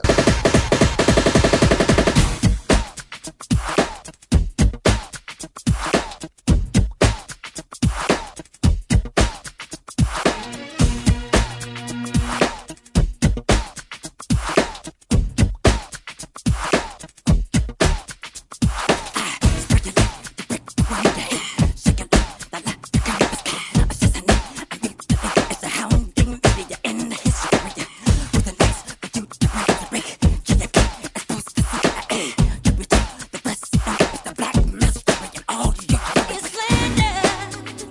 You say it's not a sword, but with your pain you torture me, you crucify the Lord. And you don't have to read it, and you don't have to eat it. To buy it is defeated. Then why don't we keep falling out of just because you read it in the magazine, you see it on the TV screen, don't make it factual. Everybody wants to read all about it. Just because you read it in the magazine, you see it on the TV screen, don't make it factual. Actual. They say he's homosexual. In terms of DS, it's a pretty average song, but it's a pretty boss level FU move. You're right. It's what I would say. Probably in terms of the worst, like Shaq rapping in Too Bad is awful. his is the Come point- Together by the way, cover. I have to point out, this is the point where he was also starring in video games for the Super Nintendo called like Shaq. Yeah. And like where he was like a Yeah. martial artist who also like could dunk a basketball. It was like, it was a time in the 90s. You had to be there, Daniel. You had to be there. Yeah, and I mean his cover of Come Together is worse than Aerosmith's. Like, it's terrible. Aerosmith yeah, is this is actually creditable, but this is No, terrible. I hate Aerosmith too. I think Yeah. it's. I think the No, I Aerosmith hate version is I hate I Aerosmith called as well. folks. I called it creditable. I did not say it was great. No, but honestly, I think the sleeper on this is the outro cover of Smile. It suits the themes of what he's going for the best, and it taps into his rawness and his emotional side, and you get a kind of glimpse of kind of classic Michael Jackson with his cover of Smile, I think. So yeah, honestly, it's a pretty mediocre album with moments of greatness, but not much. So what comes next is, of course, 6 years of silence. From 1995 to, I believe, 2001. And this, again, sort of recounting my own personal journey, is the first point at which Michael Jackson has finally become personally invisible to me. And then, of course, ironically enough, what's the name of the album? Grandiosity. If you thought that the metal statue on History wasn't grandiose enough, well, he's called an album Invincible from 2001.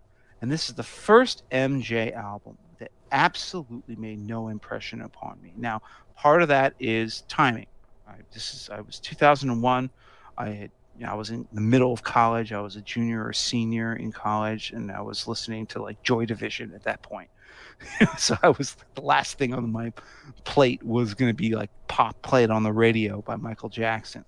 But this is the one that made zero impression on me at the time, and I've come back to it, and I thought is actually, I have to give it credit. It's a bit futuristic. Like, this is his last album prior to him dying. The funny thing about it, it's like proto dubstep. I think this is an observation that Daniel made in our pre-show notes.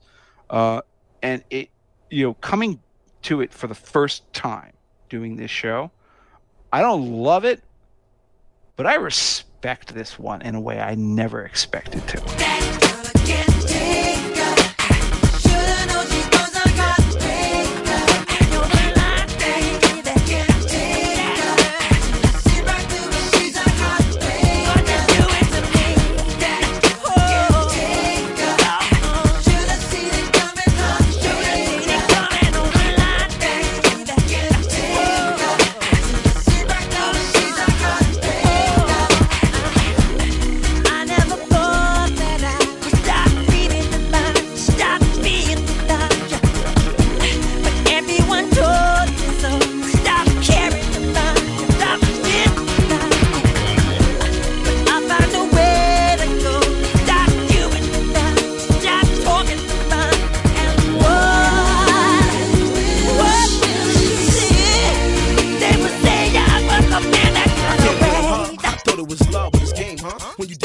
Completely agree. What I said in the show notes, it's crazy how modern it sounds. The digital noises, the fast beat, the computer generated audio, the fingerprints of dubstep, or what will become dubstep. It's kind of weird. If I'm not mistaken, this at the time, and maybe still is, the most expensive album ever made, if I'm not mistaken. I had no idea. That's a shame, because it certainly didn't sell as many units as Thriller. I mean, how can any album cost more than $2 million? I have to go. I didn't Wikipedia all this. This is I'm flying blind here. Just all my musical impressions, but it doesn't sound super expensive. I think if I remember correctly, one of the reasons it's so expensive, he had different. I think Daniel mentioned with the last one that there were different groups of producers working on different songs in different places and different studios. That all adds up. And then they all get their percentage. That all adds up. This is, I agree with you guys in that it's $30 million to make this album. $30 million. Look, I could have made it for $3 million. It's still it is the most expensive album ever made to date. There's some really interesting things here, and it makes me wish that we might have heard a little more open Michael Jackson at this point, meaning instead of trying to get back to number one, instead of trying to sell X number of albums, I mean, be the king of pop, right? Just make music that you like. Just make music that's not quite as bitter, not quite as on History. But what do you really want to hear? I don't know how much of that we get on Invincible. I think there is some of that though, because it is the music is a bit more open. It's a little more joyful in places, right, than it has been the past few. I think we hear parts of it. I wish it would have went all the way Don't Well, worry that's the about joke selling. about history. That's the joke about history, right? Because like those were all really bitter and personal tracks, and I thought about this like far too often. I was like, he probably made the calculation, or maybe like his managers did. It's like, like this isn't going to sell because it's so nasty and unpleasant. So why don't you tack on all of the great stuff Right. that you did during Yeah. the '80s that everyone loves, and then you can get away with like the second disc of like angry bile. Yeah. And you're right. Invincible does feel qualitatively different. There's some interesting stuff. The first track, Unbreakable, is really good. I like that a lot. Butterflies is a good song. The one note I have on Butterflies, and I don't know if you guys heard this either. Butterflies is the first time when I say, is his voice starting to fail him? Is it the first time he's trying to make his voice do things? This amazing instrument that he used as, both a percussive instrument, and we know how good he was on these ballads. It's the first time I hear him trying to make his voice do things that maybe it can't quite do anymore. I caress you, let you taste us just so blissful. Listen, I would give you anything, babe, just to make my dream come true. Oh, baby, you give me butterflies, touch, take, kiss,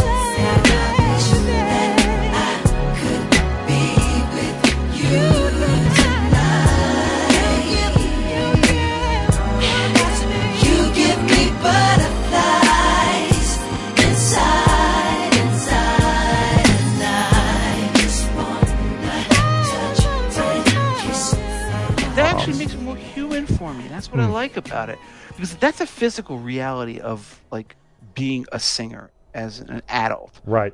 It's something I've had to live through. Like when I was like 18 years old, I could hit the stars. Now, like I strain for the moon. Like it just sucks. Like when you get older, you lose flexibility, and I'm just nobody, and he's Michael Jackson. To hear it happening to Michael Jackson of all people is actually a kind of a very humanizing moment. And so like when I hear him straining on those notes, it actually works in a way. I don't know if that was what he intended, but it works for me a lot. I do remember, to just point about this, what kind of impact this album made. I do remember a build-up around the single, right? What's the first single going to be from the new Michael? I do remember a build-up, but the response essentially was, oh, that's all right. New Michael, it's okay. And You Rock My World is that song, and I think it probably deserved better. It's a better song, I think, than people maybe gave it credit for at the time, despite, again, another spoken word introduction with Chris Tucker, in which Michael Jackson and Chris Tucker argue about who's going to get the girl. It's but the song itself is pretty good. And Paul McCartney comes in and says, "No, the doggone girl is mine." Maybe it would have saved it. But yeah, there are some really again, 16 songs, an hour and 20 minutes. It's just unwieldy. If you cut this down to a more manageable length, I think it stands up better. Although, as you guys both mentioned, there are a lot of nods here to some song structures that we would see in the future. There's more here, perhaps, than meets the eye. They're still dealing with elements of paranoia and fame and controversy. But Unbreakable, the triumphant note of Unbreakable, we often joke in academia, like, what song is going to play after you defend your thesis. I'm pretty sure Unbreakable might be mine. Like, that might be a good, you try Unbreakable. That might be what I go to when I crack open You're not going to go with champagne. You're not going to go with "Leave Me Alone." No, because that's like such a bad. No. Because it's going to be like you tried to, but I'm Unbreakable. You Rock My World. I think it's such a good goddamn song. That's a groove. It's got that groove to it. Break of Dawn. I'm a sucker for Jackson romance songs. I think Break of Dawn. It is one of the perfect balance between lustful and loving. It's almost like, Can't Stop Loving You and Keep It in the Closet Had a Baby. I think it has this nice note of maturity to it, but still sensuality that I think is really great. Butterflies is fun. 2000 Watts almost feels like a 2000s boy band song, but I think it Yes. works. And You Are My Life again. By and the that- smallest margin, it just gets Yeah. across. But yeah, you're right. You're right about like the Backstreet Boys vibe to that song. Well, to me, it's the type of song you don't want to admit you like, but when it comes on, you kind of nod your head and Yep. you know the words. Now I'm just wondering why you think that you can get to me with anything. Seems like you know by now when and how I've been down, and with all that I've been through, I'm still around. Don't you ever make no mistake, baby. I got what it takes, and there's no way you ever get me. Why can't you see that you never ever hurt me? 'Cause I won't let it be. See, I'm too much for you. You can't believe it, you can't conceive it, and you can't touch me, 'cause I'm untouchable, and I know you hate it, and you can't take it. You'll never break me, 'cause I'm unbreakable. But honestly, like, it's not the note you want Jackson's career to end on, but I'm kind of grateful it doesn't end on history at this point. It's this when I return to Invincible after going through everything, it's actually come around for me, I think, as an album. When I first heard it, I didn't love it, but the more I take it in the totality of his career, the more I think there are some genuine diamonds in the rough here. The thing about Invincible, as I said, is that it was the first Michael Jackson album to make absolutely no impression on me at all, because I was in college and completely divorced from that scene. This is important for me to relate. I think one of the things that swept MJ away from the top of the trends in the charts was that whole grunge revolution, where all of a sudden these are bands that we've covered on our show, like Nirvana, Nevermind, and Pearl Jam, 10 and Versus. We're just like what the young kids wanted to, especially particularly because given Michael's obsession with conquering not just the black market, but getting everyone in the world, and in the country to like him. What was white youth listening to in 1993?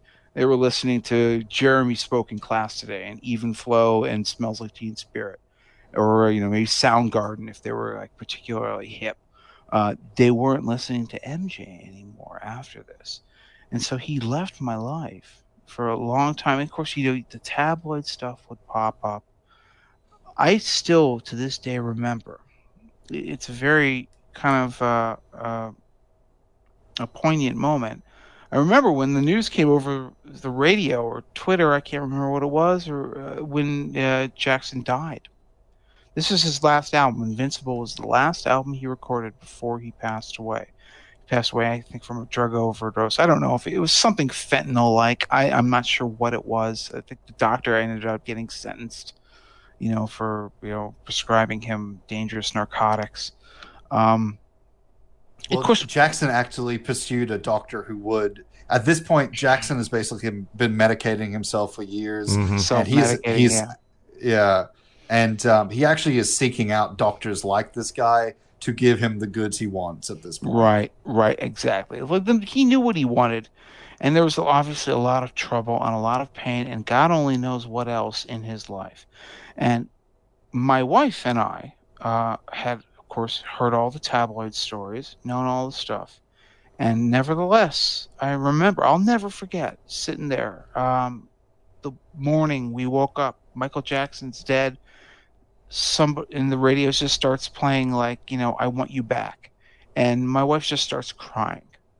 Just a baby Michael, this little kid didn't mean for it to end this way. Who knows why it had to happen this way, all that, but it was such a tragedy. And then you go back and you look at the rehearsals for This Is It, which was the rehearsal, the concert tour he was about to go on at the time. And he still had his moves. he was still good. He has voice, he had his dance moves, and just to think that it ends in this weird kind of almost cliched Hollywood Sunset Boulevard tragic collapse.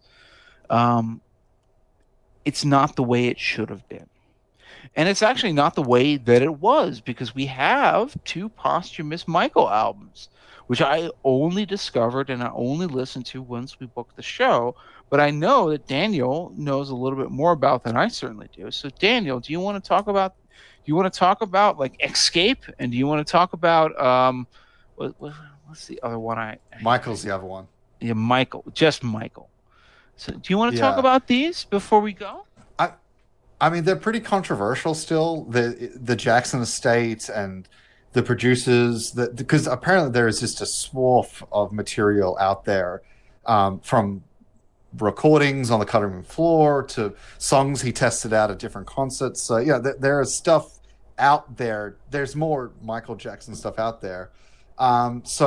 Michael comes out first, and it's the first, because the first single, This Is It. It's the only original song, which is basically a kind of memorial greatest hits record. So, This Is It. There's a few other stuff that gets remixed. Michael is the first album to come out that has all new material. Mm-hmm. Honestly, most of it I think it's fine. But I think Behind the Mask, again, going to kind of paranoia, tabloid obsessed, self-aware Michael Jackson. I think the reason why this song works for me is because it's not just angry at the media, but it's also, if you get behind this mask, you'll see who I really am, or I'll see who you really are.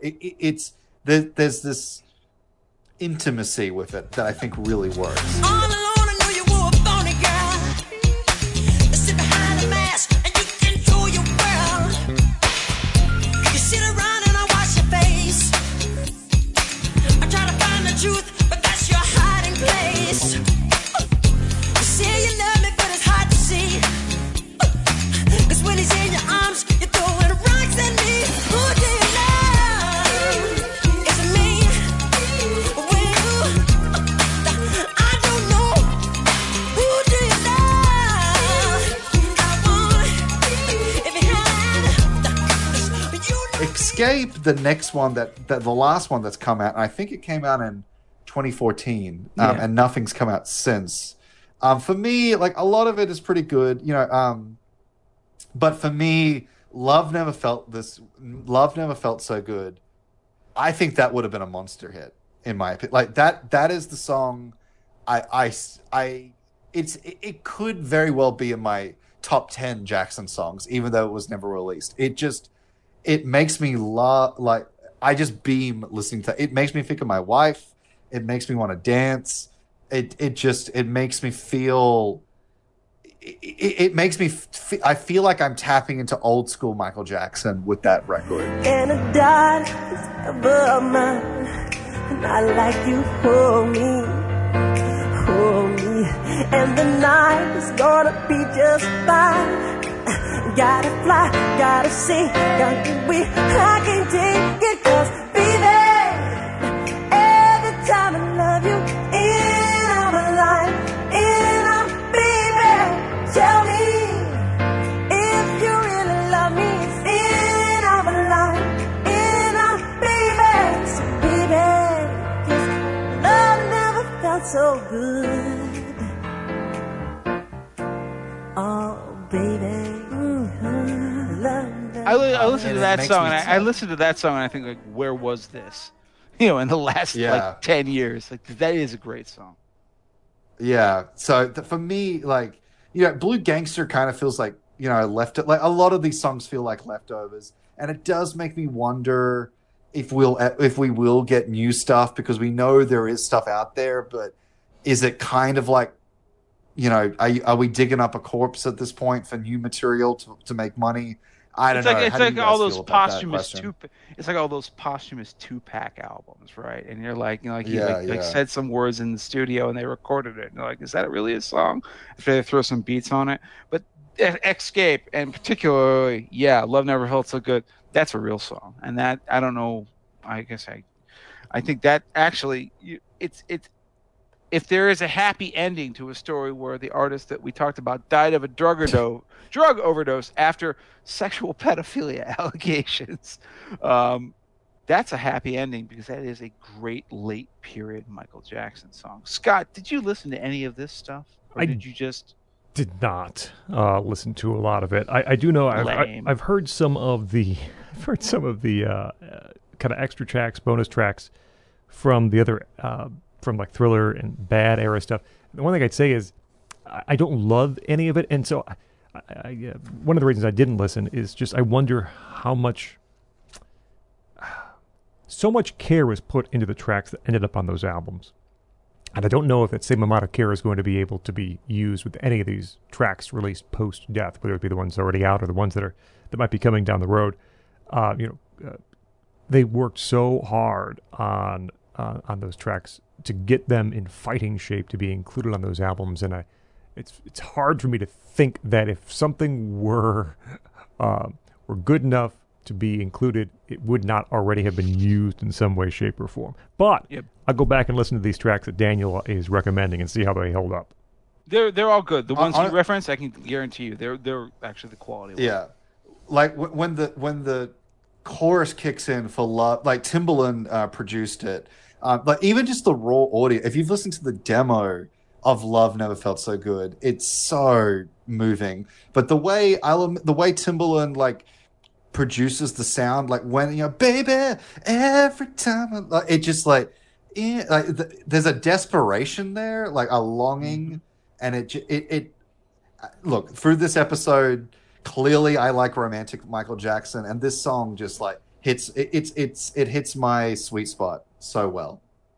It does. And by the way, one last thing I'll point out is that one of the funny things, if you doubted for any reason that Michael Jackson wasn't an actual original creator, an artist in his own right, that he was just some sort of puppet controlled by, first of all, the family, the Jackson 5, and then like studio producers and all that, go listen to his own home solo demo of Beat It, which I just got to tell you is the most hilarious thing. He's beatboxing the entire thing.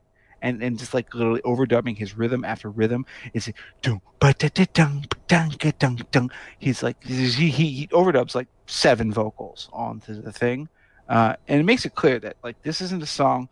I think he ran into some. There's a fun story, an anecdote where he was maybe talking to someone behind the stage at the Grammys, and it was like somebody asked him, some other rock stars, like, who actually wrote that song for you? And he's like, I wrote it.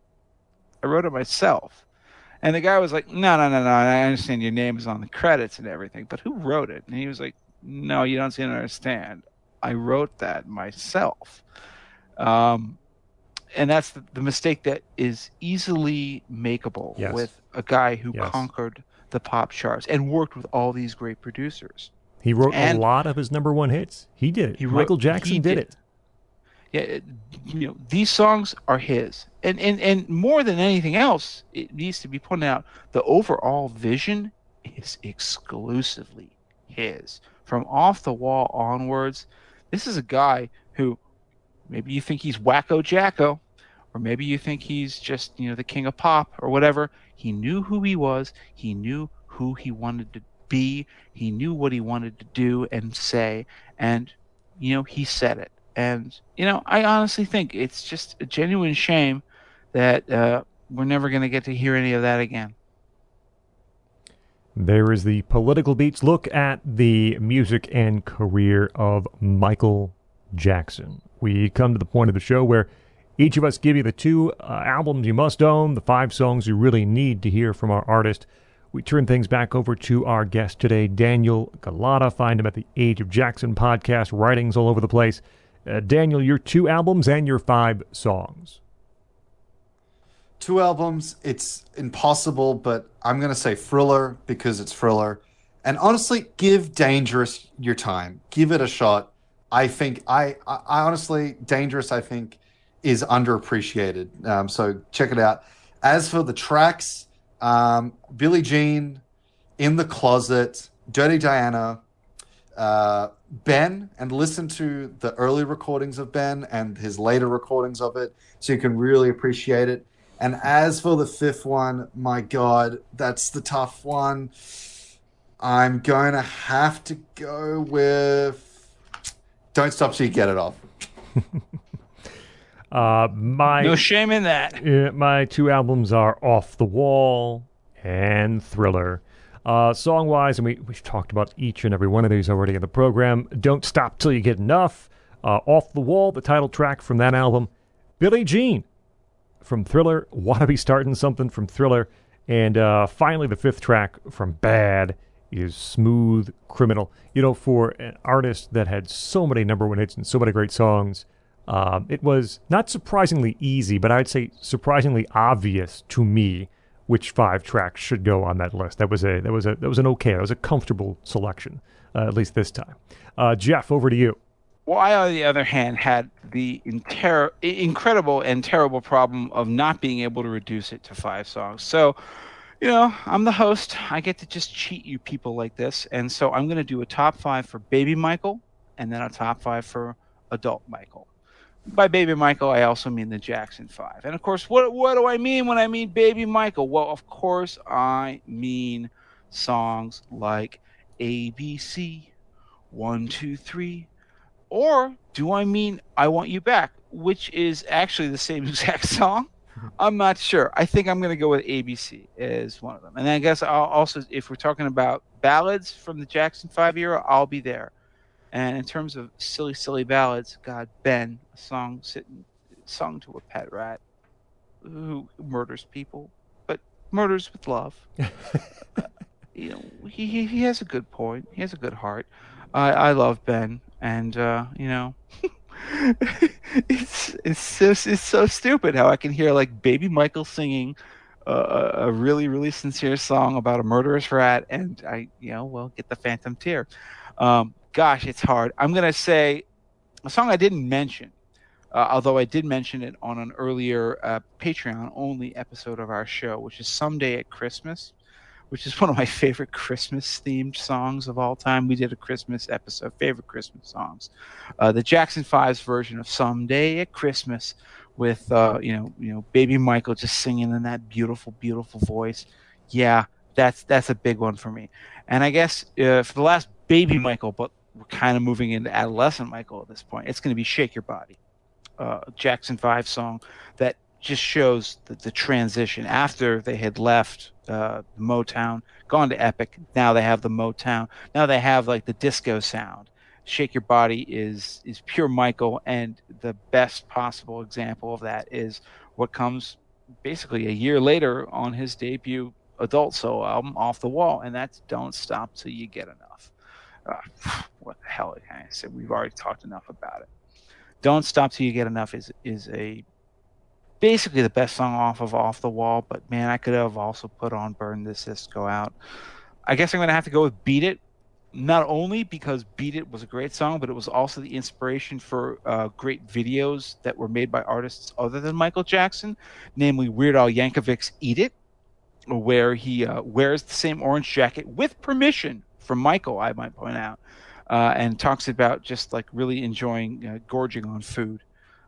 Billie Jean from Thriller, yeah, you've got to acknowledge it. The Way You Make Me Feel, if I had to pick like a romantic ballad Michael Jackson, there are slower, softer, gloopier ones, but God, The Way You Make Me Feel is one of those things where even the sort of cliched 80s production techniques, that the bonka bomba bomba bomba of the bass line. That's big synth bass, yeah. The big synth bass, right? Like, it should be dated, and like that's the one song that just gets away with it. And why? Because it's Michael friggin' Jackson. And then my last song is going to be one that Scott mentioned, Smooth Criminal. That is so close to being the greatest thing that he ever did. You know, Annie, Are You Okay? A nonsense chorus that makes... It's nonsense, and it makes every bit of sense in the world. It's the one that you will literally, like, you're walking along the street, you're tripping along like rough curbs and street corners, and you're just singing, Annie, are you okay? Are you okay? Annie, are you okay? It is a brainworm in the best possible sense. Like, normally people don't want worms to enter their brains, I invite Smooth Criminal into my mind every time it comes because it's one of the greatest pop songs of the entire 1980s.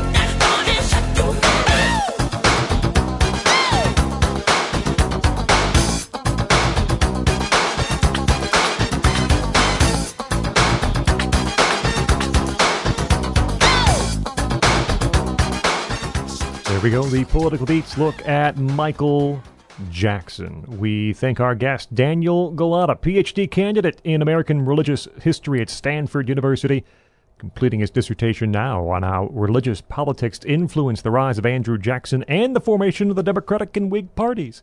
His writings, The Washington Post, The Bulwark, The Hill, National Review, The Critic, other publications. Check out his podcast, too, The Age of Jackson, about Andrew, not Michael. You can also find him on Twitter.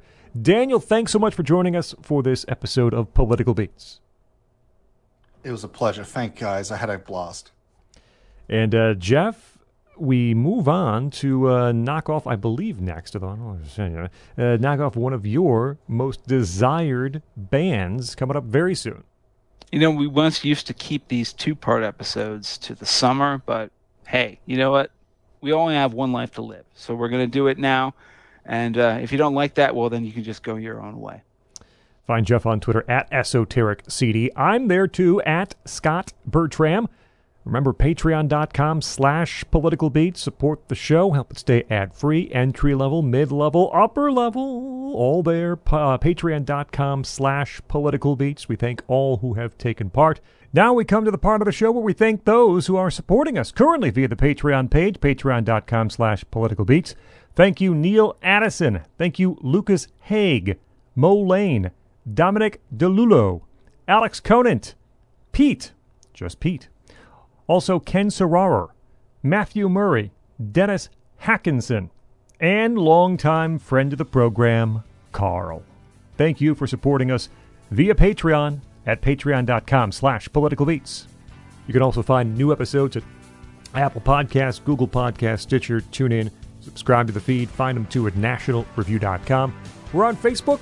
Join the conversation on Twitter at @political_beats. This has been a presentation of National Review. This is Political Beats.